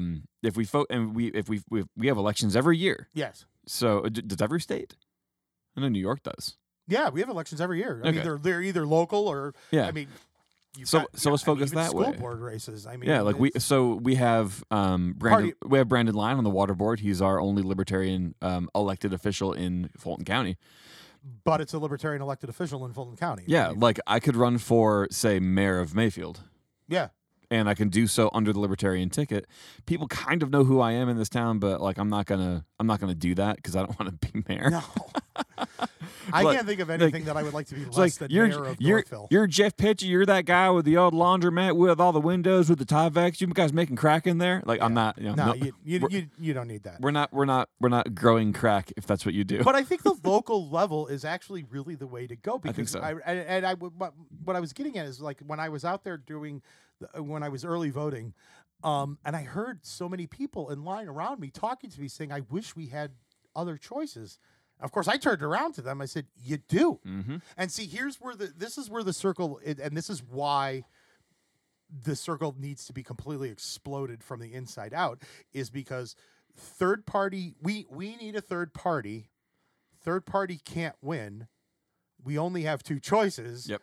So, third party can't win, so I won't vote for the third party. Therefore, we only have two real choices.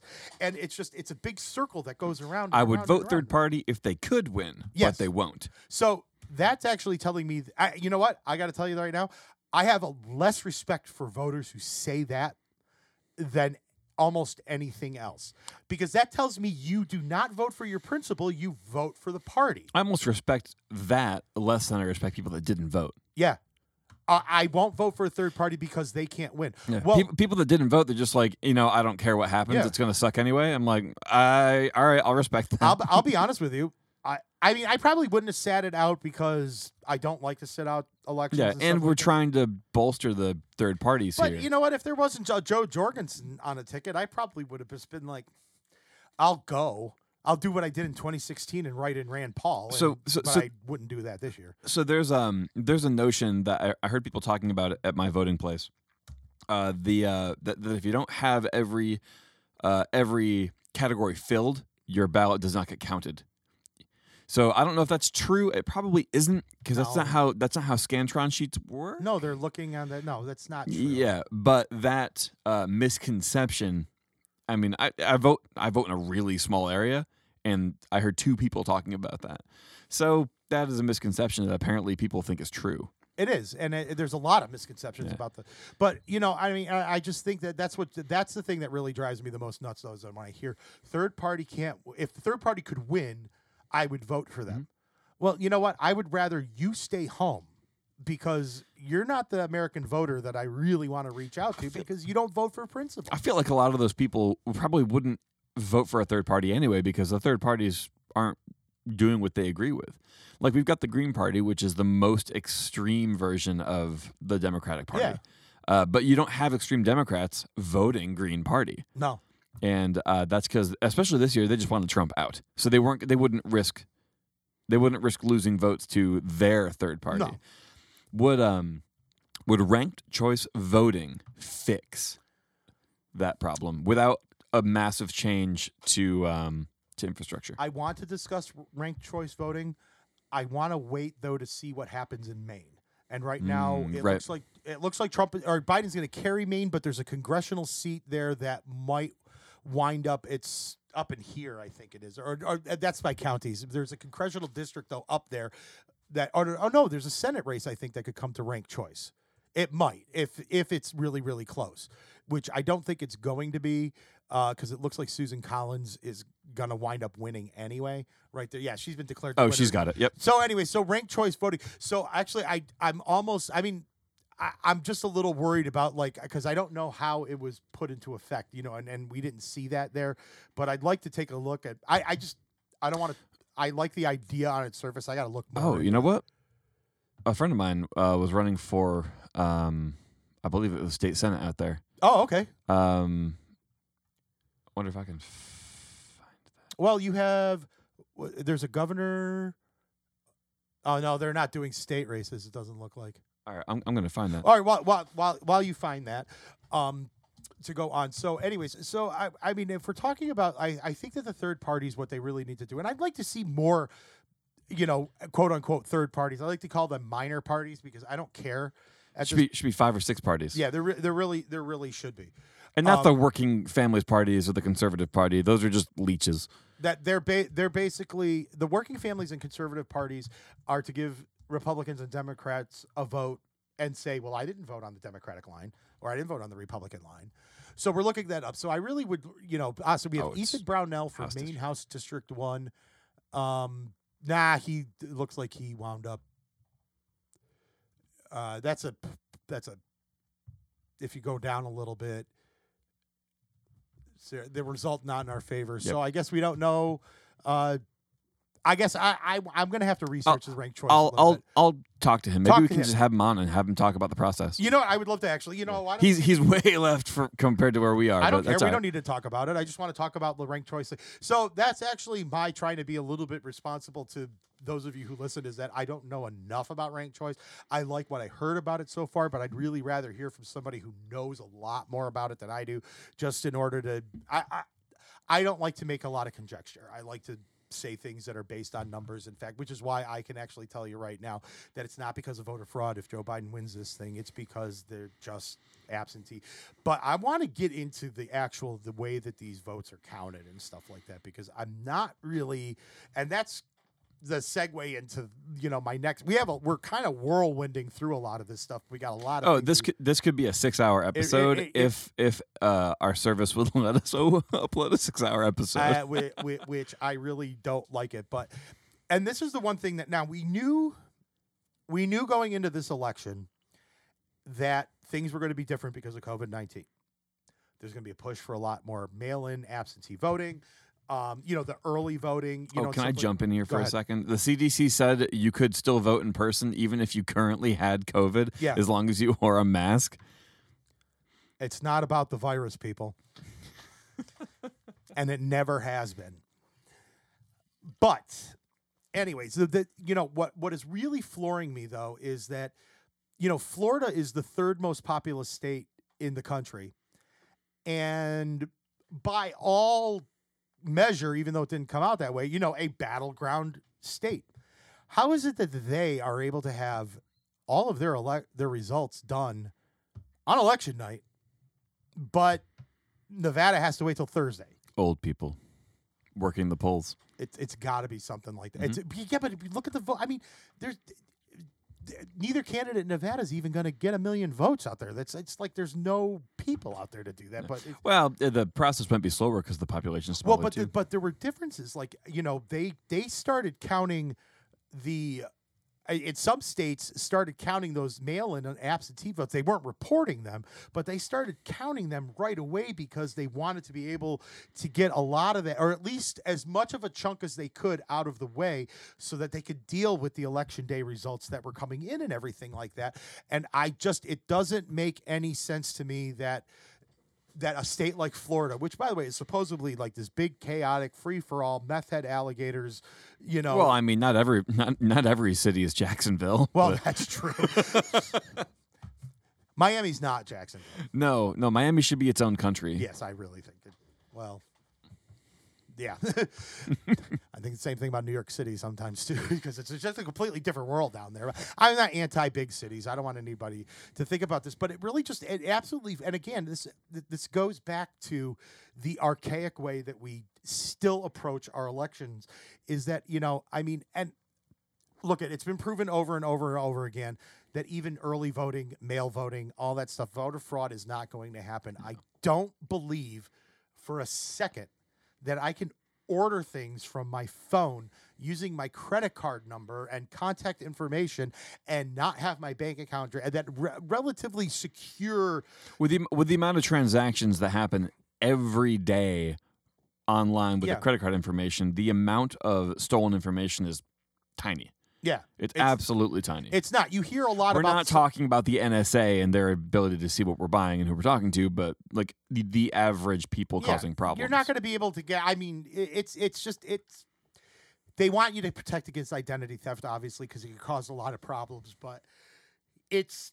you could securely... I don't feel like, oh, man, I better not give my credit card number out over Amazon because my stuff is going to get stolen. They're going to use my number. Like, maybe if you're buying from Wish.com or something, might happen, but... Or Wayfair. Yeah. You might end up with a new child in your house. And all I wanted was a cabinet. But I cannot believe that they cannot come up with a way to report these things a lot better. And look at... this is the one area where I'm not entirely sure what I feel, because I really believe very much in the sovereignty of individual states, and I think that they have the right. You know what? When Trump tried to put a national response to COVID together, and the states pushed back, including led by Cuomo, they were right. The governors were right, and to do this. So I do believe in protecting the sovereignty of the states a bit, but there's got to be a way to make some of this counting stuff a little bit like deadlines or things like that, to like when these things need to be in by or anything like that. For the national election, I think the federal government maybe the federal government should have control over how it's done. It is the national election. It is, but there is a problem that in a lot of these states, so you have individual congressional races, you have Senate races, you've got governor races. And do you want to separate it and make it more difficult? That would actually make it worse. A really easy way to do this would be writing software and keeping it on a closed network instead of having. It may not work for the elderly, but you can always have assistance on it. Sure. Write some software, throw it on some tablets, keep it all on a closed network. You look at your digital ballot, you poke the things like you're taking a quiz on Facebook, and then you check it, you submit it, and it immediately goes to a local server. Yeah. Where it is automatically counted. There's no reason why it can't be. And you know what? That server is not unlocked, and the results of it are not released until the close of polls on election day. But you still have to deal with people that will be absent, because if you're not there at the polling place on that closed network, then you have to do it on the internet, which is where you can run into trouble. Well, and I think there's obviously going to be a lot of kinks that need to be worked out. I mean, look at the idea of in-person voting is never going to go away. No. I don't necessarily think it should. No, but the speed at which it would be counted would be that much faster. Because I don't have to go to the ballot machine. Oh, it took my ballot just fine this time. Last year it was a nightmare. Oh, was it? Or 4 years ago it was a nightmare. But you don't have to go sign in, get your ballot, walk over, read it, make sure you're not pulling a Florida and like filling out the wrong information, and then walk over and put it in the Scantron and leave. Yeah, it only took me like 2 minutes once I got in there. Once I got my ballot, it took me a whole 2 minutes to do it all. But if it was a tablet, it would have been, okay, boom, boom, boom, boom. And it can switch pages so you don't get overwhelmed with other things there. It's like, oh, presidential race is one page, go. Senate, go. House, go. And then it's a matter of 30 seconds. You're speeding up the process in general. But the votes automatically, since they're putting, they immediately go right to the server. They go right to the server, and they're there. Yes. You can't. I mean, okay. Granted, there will be accusations of tampering. It's very unlikely that that's going to happen. Yeah, and you can build in like when you steal a bunch or you ask the government for a bunch of money and they put ink packs in it so you know where the money goes. Yeah, there you go. That's how you do it. Have a digital ink pack in there so it has proof of tampering. Yeah. So I mean, there's ways around it, because this is not the 1840s. Where we had to wait 4 months before some guy rides through the middle of town on a horse telling us who became the new president. Yeah, we're not still fighting battles for the Revolutionary War after the British surrendered. Yeah, I mean it's not happening. We all know, and the thing is that like a lot of states, and I keep forgetting about this, but we're accustomed to, and a lot, I think most states are 9 o'clock. Is the closing, but I can't believe there are a lot of states that close a lot earlier than that. People that work all day and like. Yeah, I think you legally have to let people go vote.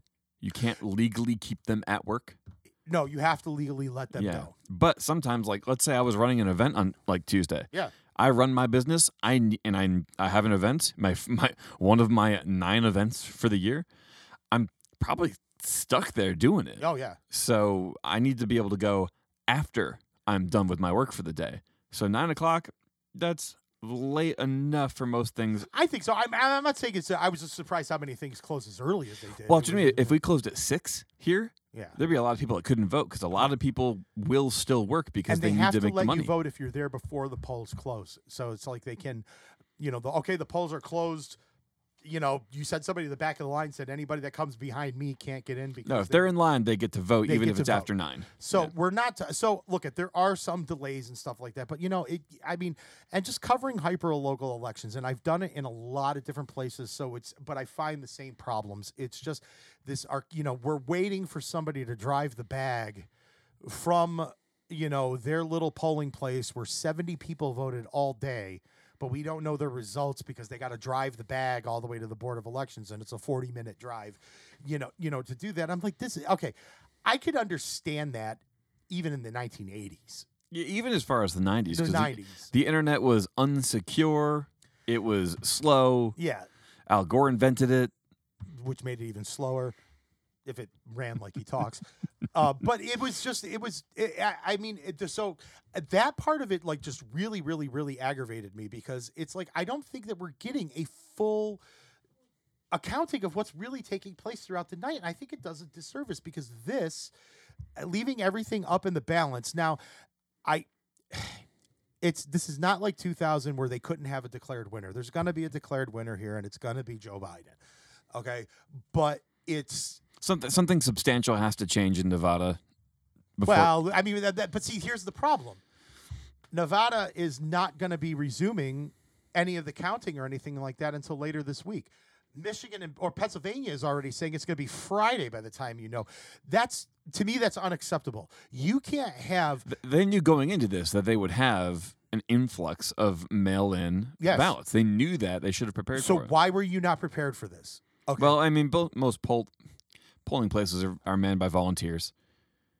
I'm not talking about the volunteers at the polling places. I'm talking about at the boards of elections. Oh, yeah. That you know what? And really, because the states are the ones who set the deadlines and the rules and the way you vote and everything like that, I think it was really incumbent upon the states to work with the local board of elections because the thing is that you can't have in our country this even as much as a week vacuum before at least having a declared winner in the race. Yeah. Okay? Because I remember in 2000, it put everything to a halt. Everything. Okay? And I mean, and all it was hanging chads, 24. And the thing is that one of the things that I noticed that as time was going on during the recounts in 2000 and stuff like that. Now, when you have an election that close, that doesn't mean in that case, I think it was more of a personal preference because the differences between the two candidates positionally really wasn't that much different. They were both boring as hell personalities, so it wasn't really that. Like we'd have a little more renewable energy right now if we had Al Gore. Yeah, maybe. And actually, the war on terror might not have been as. I'm going to say this. I didn't vote for George Bush either time. I didn't really like him as president, but when 9/11 happened, I was very glad that he was president and not Al Gore. Yeah, I'll say that. I don't know if the invasion in Iraq was appropriate, but It wasn't. I don't think it was. No, but like especially using the WMD's rule, you could just say we're going in to take out an evil dictator, and some people would be like, okay. Some people. Everybody in the Red Belt, Bible Belt would have been like, yeah, let's do it, yeah, whatever. But things would not be that vastly different. That's and nothing's going to change right away this time anyway until COVID is gone. Yeah, it's not going to change. But I guess the problem, but the longer that went on, the divisions started getting worse and worse and worse. Oh yeah, the gap is so wide right now. And it really and the thing is that stretching and this was getting this was stretched out over what turned out to be a 535 vote margin. Now look I want every vote counted. And in states where it is really, really close, I don't have a problem if it triggers an automatic recount. I want these things, I actually want the numbers to be real enough so that nobody could sit there and say, well, they're just pulling stuff out of thin air. Yeah, we're looking at a $32,000 difference in Michigan. Or dollar. 32,000 vote difference in Michigan. Yeah. Sorry, I see that number and I want it to be money. That's all it is. Which, at this point, it's going to probably go to... I don't know, 96. That's an easy number to get past. Yeah, I think it's still going to be Joe Biden winning Michigan. I do too. Yeah. The extra votes are coming in from the cities. So Yeah. it's that. But anyways, what I was getting at is so that by the time that George Bush was sworn in, on oath, when he was inaugurated as president and everything like that, he already had half the country believing that he was an illegitimate president. Yeah. That, and the same thing actually really happened with this. Now, you can say all you want about it, but the Democrats have spent 4 years basically saying that Donald Trump is an illegitimate president, which I'm going to get into that too, because I got some thoughts on the whole. Yeah, and it's related to the votes and everything like that. But the thing is that we need to, if we could improve the reporting, I think it's really important in this country that we are able to declare a winner. If it's close enough, let the court challenges do their thing. I don't necessarily have a problem with it. Get ready, because you're going to have a lot of political football. But the longer it goes on, it takes that much longer for the country to move past it. Yep. And in this day and age, this country is so polarizing.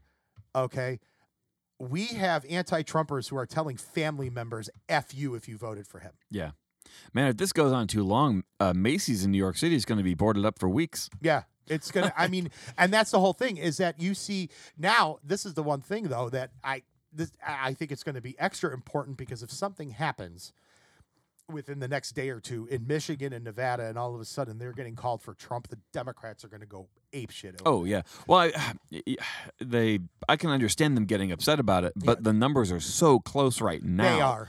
That it's, if one of those two states, actually, well, if Biden loses either of those, he loses the election. Yeah. But if he loses one of them, it wouldn't be that surprising because of how close it is. It is. So it's not, and let's also not forget that, this is the challenge that I thought that the Democrats had going in, is that they were already behind the 8 ball because they had to flip reliably blue states, Wisconsin and Michigan and Pennsylvania being 3 of them. Mm-hmm. That he had to turn those around and flip them back, and also capture a lot of those other swing states here. Now, I didn't really expect him to do well in it. I didn't expect Biden to win Arizona. I'm really surprised that's the one state that I was surprised that he won.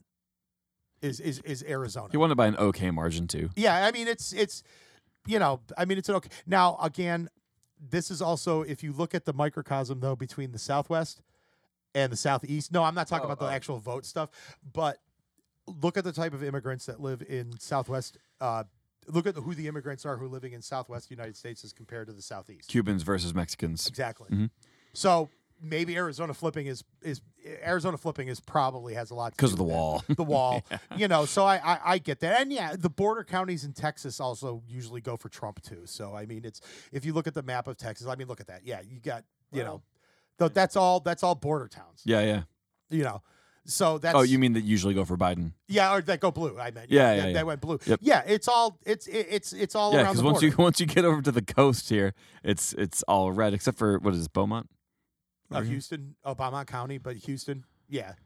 But Houston itself as a city is Democratic, but everything around it is. Right, that's where the Bushes just are like from. Austin, just like Dallas. That's how cities are. It is, but I think it's still a little bit more isolated in Texas, where the other areas, and really that's something that people don't talk about a lot with this whole, what Trump's strategy was to win the first time, is that he knew that he was going to lose the cities, so his whole strategy has always been Middle class families go run up the score in the rural counties enough to offset, and he does that. Well, he increased voter turnout in New York, certainly, and we have a lot of rural counties here. Yeah, we have a lot of rural counties. Like most of New York's space is rural. You can't really call where we are a suburb. No, not really, right? No, we're not a suburb of anything. And even Amsterdam, which is like arguably the largest city in this immediate area, isn't really urban. No, it's 18,000 people. We're not talking a huge, and and they might consider themselves to be like or want to be a bedroom community of the capital region, but even that, Albany's still a half hour from there. It's not really. Yeah. We commute to Albany from here all the time, but it's also like it's a half hour commute, but we're also transversing like 4 different counties, where a half hour commute in New York City would be, 10 blocks. 10 blocks. Yeah. So there are differences. We're not an urban or in Amsterdam. I can drive across it in a few minutes. I had some guy at an event a couple of weeks ago. I was just filming the event.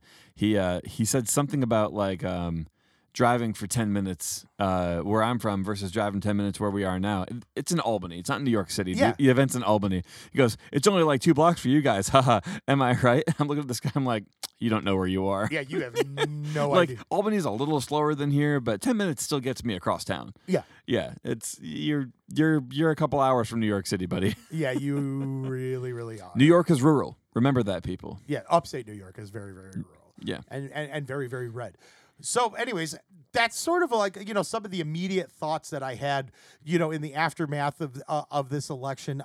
You know what? At the end of the day, though, I think what we're seeing here is that we're seeing the process work, but there's one thing, and I think I'm going to kind of close with this. I mentioned about the Russia hoax and everything like that, is that ever since Trump came out and gave his accusations of fraud, and we're going to weaponize the Supreme Court, which he probably won't, but, and everything like that, the whole narrative has been about how secure our elections are, how you can't have fraud, you can't change votes, blah, blah, blah, all of this other stuff. And yet we've been told for 3.5 years that the only reason why Donald Trump is the president of the United States is because Russia interfered in our elections. So you're basically, this is what I actually found, what I was thinking to myself when I'm watching them sitting there. First of all, I'm like, you freaking hypocrites. Okay, you sat there and said that the only but now it's the integrity of the election, which is why Joe Biden's winning. But Donald Trump, but the thing is that they're coming out with the security and the integrity and everything like this. But it's sort of like, so you're basically admitting your assertions against Trump in 2016 were bullshit. And we're a hoax. Yep. And we're, everything. And that's the one thing that I also saw last night in a lot of the coverage. It's something that I saw a lot last night in some of the reactions and stuff like that, is how the narrative, just automatically flipped like the last 3.5 years just hasn't happened. And I mean, I didn't hear Russia get mentioned once last night in anything that I was looking at. I didn't hear, foreign. And here's the thing: we were being told, not once. But we were being told this whole election season that we could have foreign interference again in our elections. Okay, that it's not going to be. It's going to be turned on its head. Blah blah blah. Whatever. And now all of a sudden we have the most secure election system in the world. Now, like I could see, like, okay, 2016, the Russians interfered. The very next year, we fixed everything and everything like that. But they were still going on about the Russia thing, even going into this year. Yep. Okay, now you're going to flip the switch. Watch what happens when Biden wins this thing.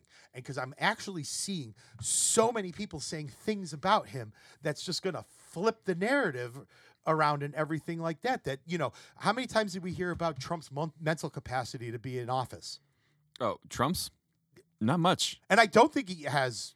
No, people in the media during his presidency have questioned his mental ability. I actually didn't see much of that. Not last night, but it has been throughout his presidency, actually. His mental fitness has been called into question several times. But you don't think, I mean, I just probably didn't see it. You don't think that's going to happen to Joe, though, even though it's quite clear. I don't think that he still doesn't get called out on it. Yeah. He still doesn't get called out on it.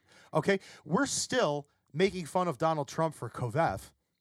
Right. Which I still will, because that was absolutely Kovev? funny. I thought it was Kofifi. Kovev. Oh, maybe there are two of them. I don't know. Maybe who there are. But Joe Biden can say that he could find a cure for and nobody sits there and says, dude, something's wrong with this guy. Yeah. That's like that reporter that sounded like she had a stroke on air that one day. Yeah. Yeah, which I guess she didn't. She just couldn't get the words out. She just couldn't get the word. Yeah. It has a very Darrison.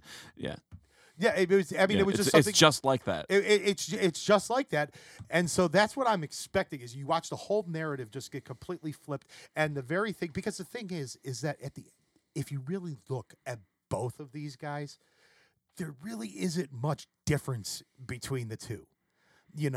But Joe Biden is just an ingrained establishment guy who's been there, for half a century. And okay, by the way.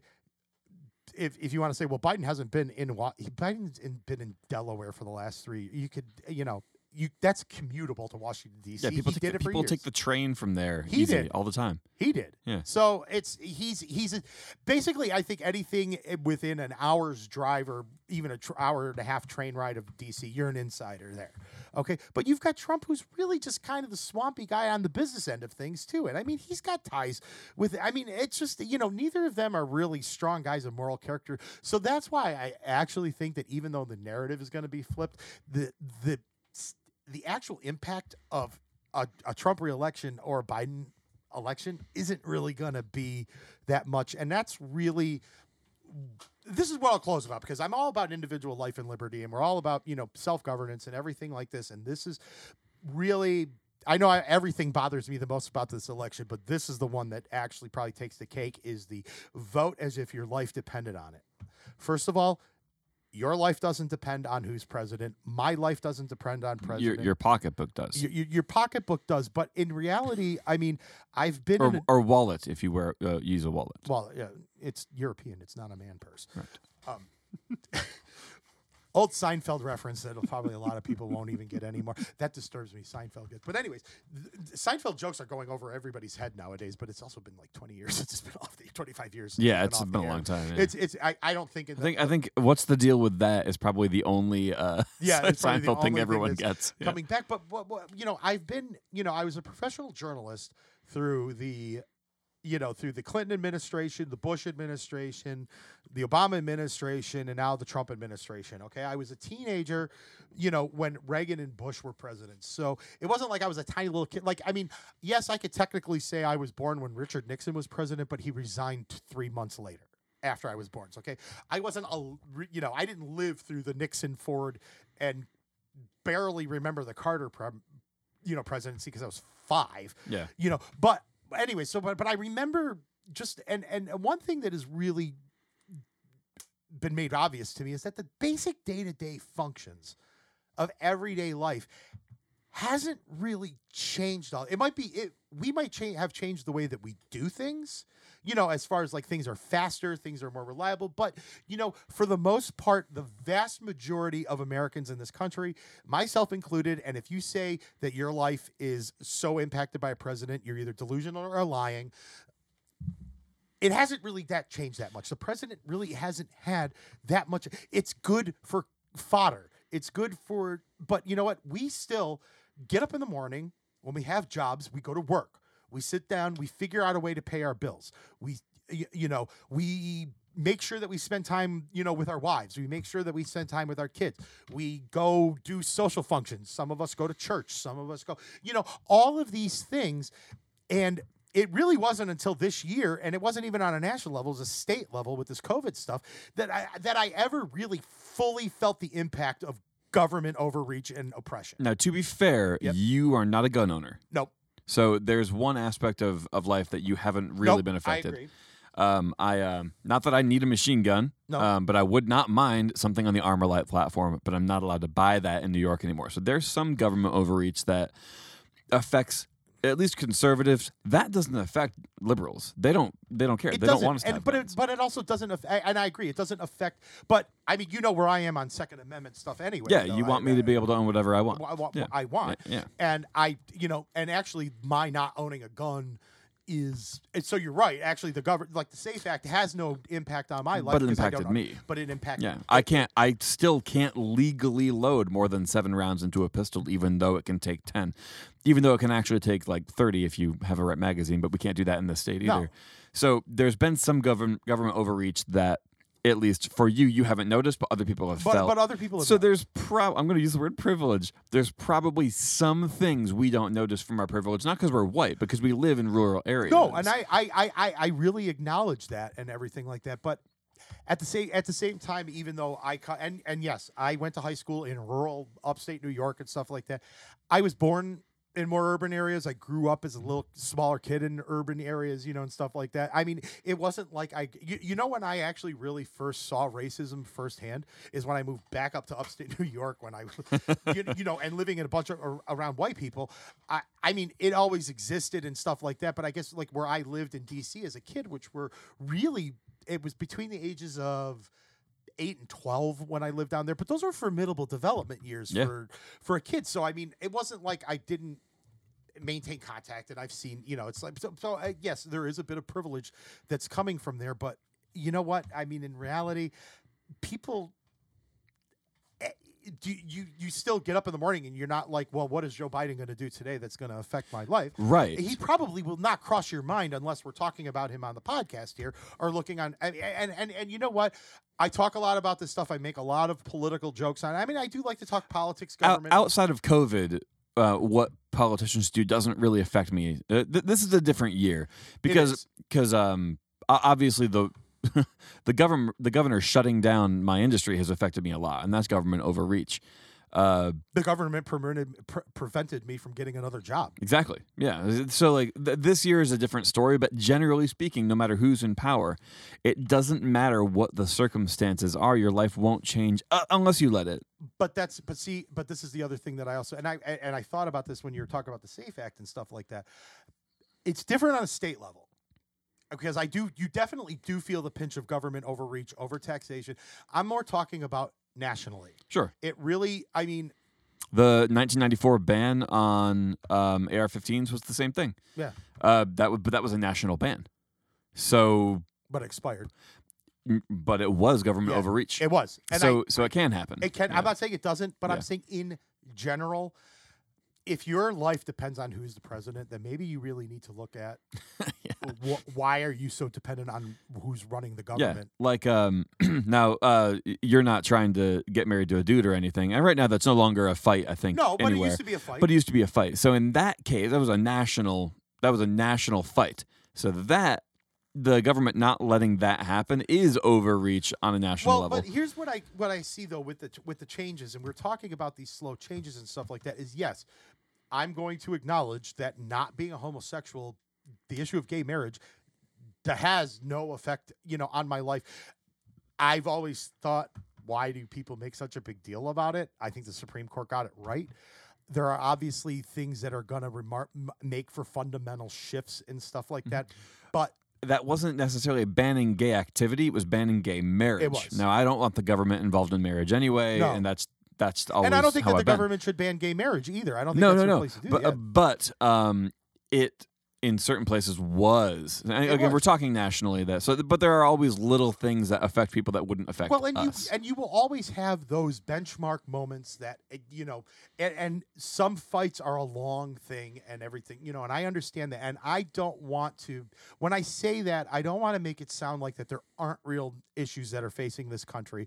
I don't want to make it sound like that there is no racial inequality in this country, particularly when it comes to police and the black community. I absolutely believe that it is. That's a great example of government overreach. It really is. And, things like, the drug war and everything like that, that is, now there are those impacts on those communities and stuff like that. But the thing is that I don't really think there's going to be any fundamental shifts in this country, regardless of who's sitting in the White House anymore. No. The only fundamental shift nationwide I'd like to see is the decriminalization of most drugs.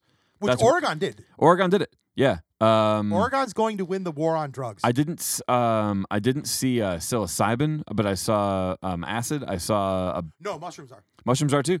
There you go. They actually decriminalized coke and heroin too. Good. Great. Yeah. It's not, good.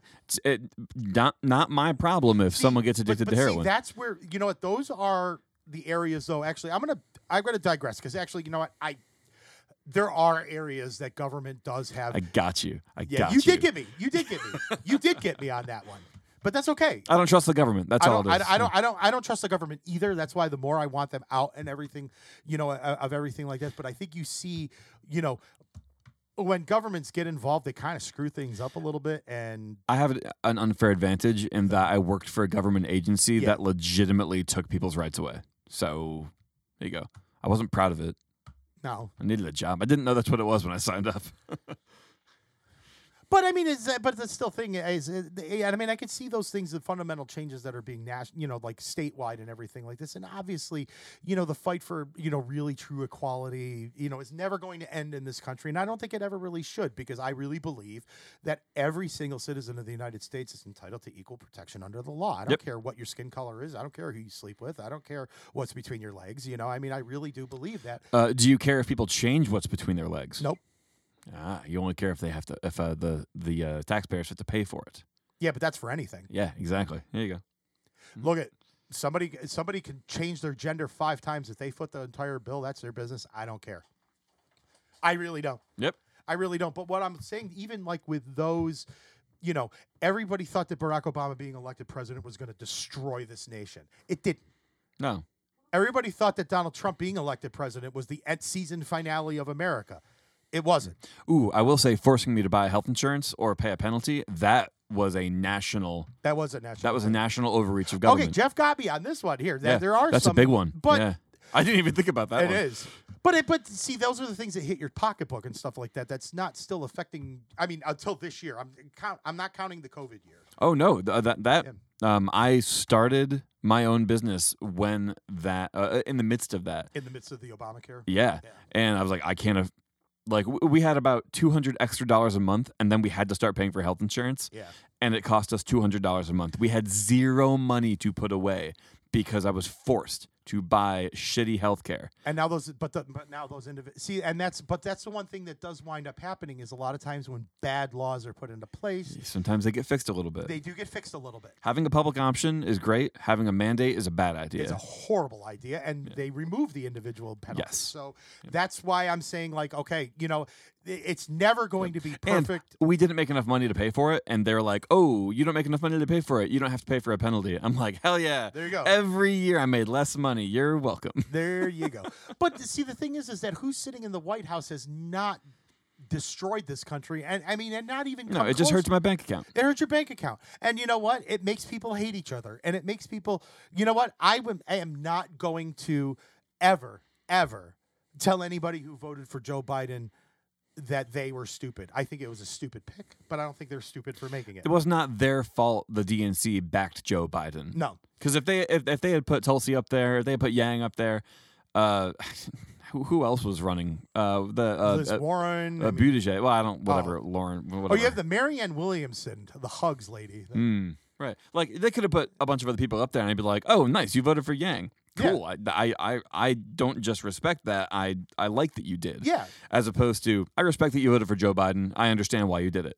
I don't agree with it. No, I don't. And the thing is that I think that in this day and age, I think that in order to justify Joe Biden as being better than Donald Trump, it requires a massive amount of mental gymnastics to do it. But it also requires a lot of mental gymnastics to think that Donald Trump is a good man and a good president for this country, because he hasn't been a good president for this country. There is Donald Trump has more going against him on the personal side of things than Joe Biden does.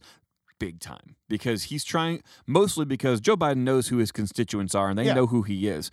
Donald Trump has to try to convince the evangelical right to vote for him, even though he's like the worst kind of person there is. No, I mean, he breaks all 10 commandments on a daily basis. Probably didn't kill anybody. Well, drones. Yeah, but now the drones, he kills people. So yeah. he really breaks all 10 commandments, and everything like that. And that's, I mean, but I also don't think that Joe Biden's a good guy either. I mean, he's got some really shady dealings in his past. Right. You know what? The Hunter, you could say all you want. The Hunter Biden laptop thing was incredibly damning. And if he lost, that would have been why, I think. I think it would have been why. I do think that maybe the suppression of that story might have hurt Trump a little bit, because if that was more widely, but then again, everybody knew about it. I mean, it was so. Hunter Biden never went to jail, did he? No, he was never arrested for it. No, nothing. No. I don't want him to be. I don't think anybody should be arrested for possession of any kind of drugs.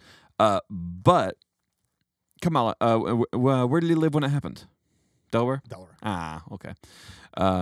That's Kamala had nothing to do with it. No, I mean, that's the whole thing. But again, he's sitting there smoking crack cocaine with hookers. His father's the one who wrote the crack cocaine laws that put a disproportionate amount of black men Yeah. in jail. Now, like, I understand. I've been the recipient of some unfair treatment where, like, I might get pulled over for speeding, and they're like, "Oh, you're a cop's kid," or "Oh, you work for the state police." Oh, okay, and like I get let off. Yeah, you get let off. That's speeding. Yeah. Yeah. If I was caught with crack, I think I'd probably still get arrested. Yeah. Yeah, my dad would probably do it himself. Oh. Yeah, I think so. And would probably tack on a couple of extra felonies. Just, I'm just kidding, Bill. These are disappointment charges. Yeah, these are disappointment charges. Yes, we have you on felony possession of crack cocaine, but I'm also going to get you on disturbing the peace and just being a general. We do play drums in here after 10 o'clock sometimes, but my neighbors don't care.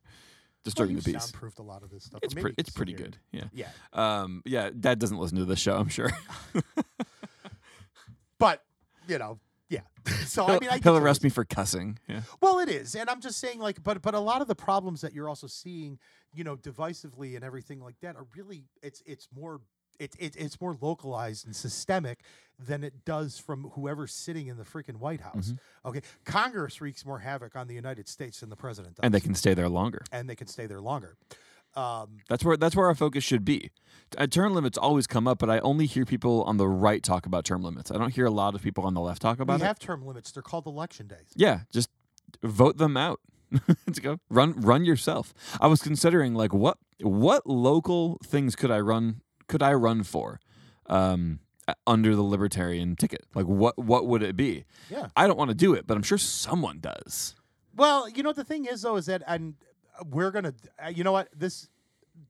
I have a lot of questions about the partisanship for local elections and everything like that, which is a great topic once this thing gets settled and everything like that, because I'm not entirely sure that party politics should come into play in local elections because I don't think so either. Which is why running, my libertarian's still a party, but just running. I mean, it was, you know, because the thing is that like I will be convinced that party affiliation matters in a local election if you could tell me the Democratic National Committee's stance on garbage pickup. Right. They don't care about that.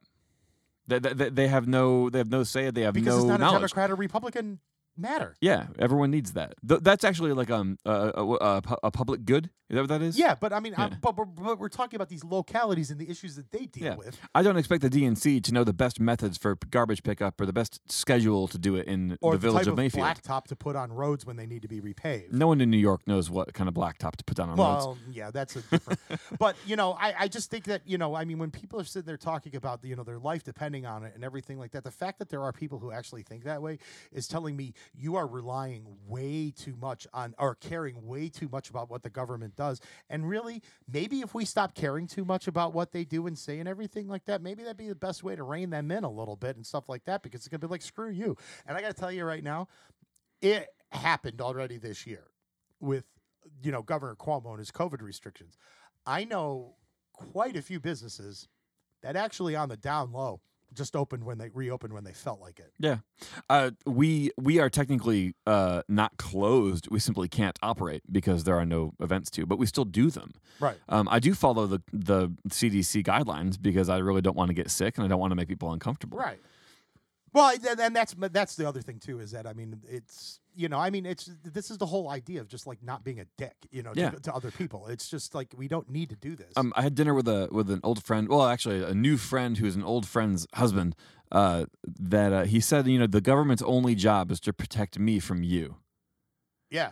And I was like, yeah, I can get behind that. And he's a pretty libertarian dude. Yeah. But when he said that, I was like, that was put very succinctly.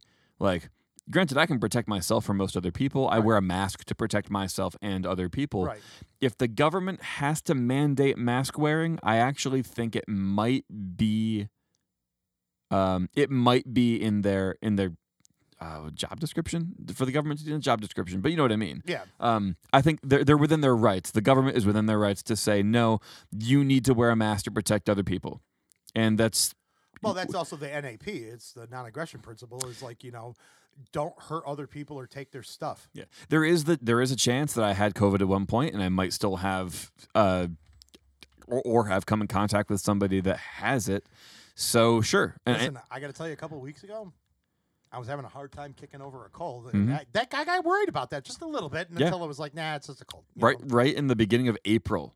is when I got a pretty rough cold, and like so did my wife, and so did one of the dudes that's here all the time. And I'm like, oh man, maybe we got it, because I didn't have any shows right away. Like Right. all my gigs got canceled for St. Patrick's Day, but we had one guy running another one, and then some of my lights went to another show. So I brought some hardware over to it. So I was in a crowd for about 10 minutes. 10 minutes, yeah. And that was before masks were readily available everywhere. I didn't even have a handkerchief. I just kind of walked around with it. Well, they didn't really even start in with the masks until a month into this. No, but I know that masks like stop bacteria and viruses from getting in if they're airborne. It does, and I mean, that's but I mean, these are all like things that are just like just like don't be a jerk to other people. I mean, you could still be who you are. You could still be, because the fact of the matter is that I woke up this morning, and you know what? When they declare Joe Biden the winner, I'm gonna wake up the next morning and then be like, No, Joe okay, Biden won. Great. He's the president. My taxes might go up a little bit. They might. But right now, honestly, I'm on the government teat. So I at this point, I'm like, you know what? I paid into unemployment for a long time. So did I. So I'm just gonna sit here and take it until they get rid of it. Hopefully, they don't get rid of it before the industry comes back, though. Ugh. Yeah. If you guys want to donate to Charlie's Angle, just let us know. We'll send you a Venmo link. Yeah. Or Why you not? can just. Yeah. Actually, do you know that in Facebook Messenger you can send money right straight? I'm not putting that on Facebook. No, There's I no way. No. I wouldn't. Sorry, Zuck. No, you can through Messenger though, so like send money. Oh, I like know. PayPal I'm or not doing that. No, I don't need. I'm not getting zucked. I'm not doing that. You know what I get. It's gas money that I send to my kids. That's what I use the Messenger for. I mean, that's all it is. I'm not really paranoid. I'm sure it's fine. Yeah, it is fine. But again, actually, you want to talk about the security of things? If I could send my kids regularly gas money and they could pay me back just by doing that, the voting system can be secured. Like Venmo is super secure for sending money. PayPal had some problems a couple years ago, which is why I don't use PayPal. No, I mean, I don't really like using those either until I see that they're secure. Yeah. Like, because the thing is that like in my family, everybody was using that, but I refused to for the longest time. I'm like, no, if you need some gas, I just got it 2 years ago. Yeah, I pay my not my employees, my other business partners with Venmo because it's faster that way. Well, and I mean, once I saw that it was okay, then I was like, okay, I'll do that. But I'm like, I'm not getting involved in that right away because I don't trust anything. So Yep, that's right. until I know it's right. But anyway, so we're going to probably have a few more shows, about this. I mean, 2.5 hours right now is. We've just scratched the surface, and Yeah. we know that. And I wish I had more time because it'd be really nice to do one a day here on everything. So look, we know that by the time some of you might listen to this might all be, old news. But there are some things in here that I think that we talked about that, either they're lessons learned or they're things that we can look to, in the future. But I'm just going to close and say this: like, I do not care who you voted for. It is not going to affect my impression of you as a person or my feelings about you as an individual, because I'm also, A, I'm not 12, and B, I know that people are not defined by who they vote for, and they shouldn't be defined by who they vote for. That vote is between them and anybody else, and that's where it should end. So anyways, that was our, thanks for hanging around for as long as you did. I mean, feel free, obviously, to listen to this in dribs and drabs if you need to. I'm telling you this at the end of the show instead of beginning.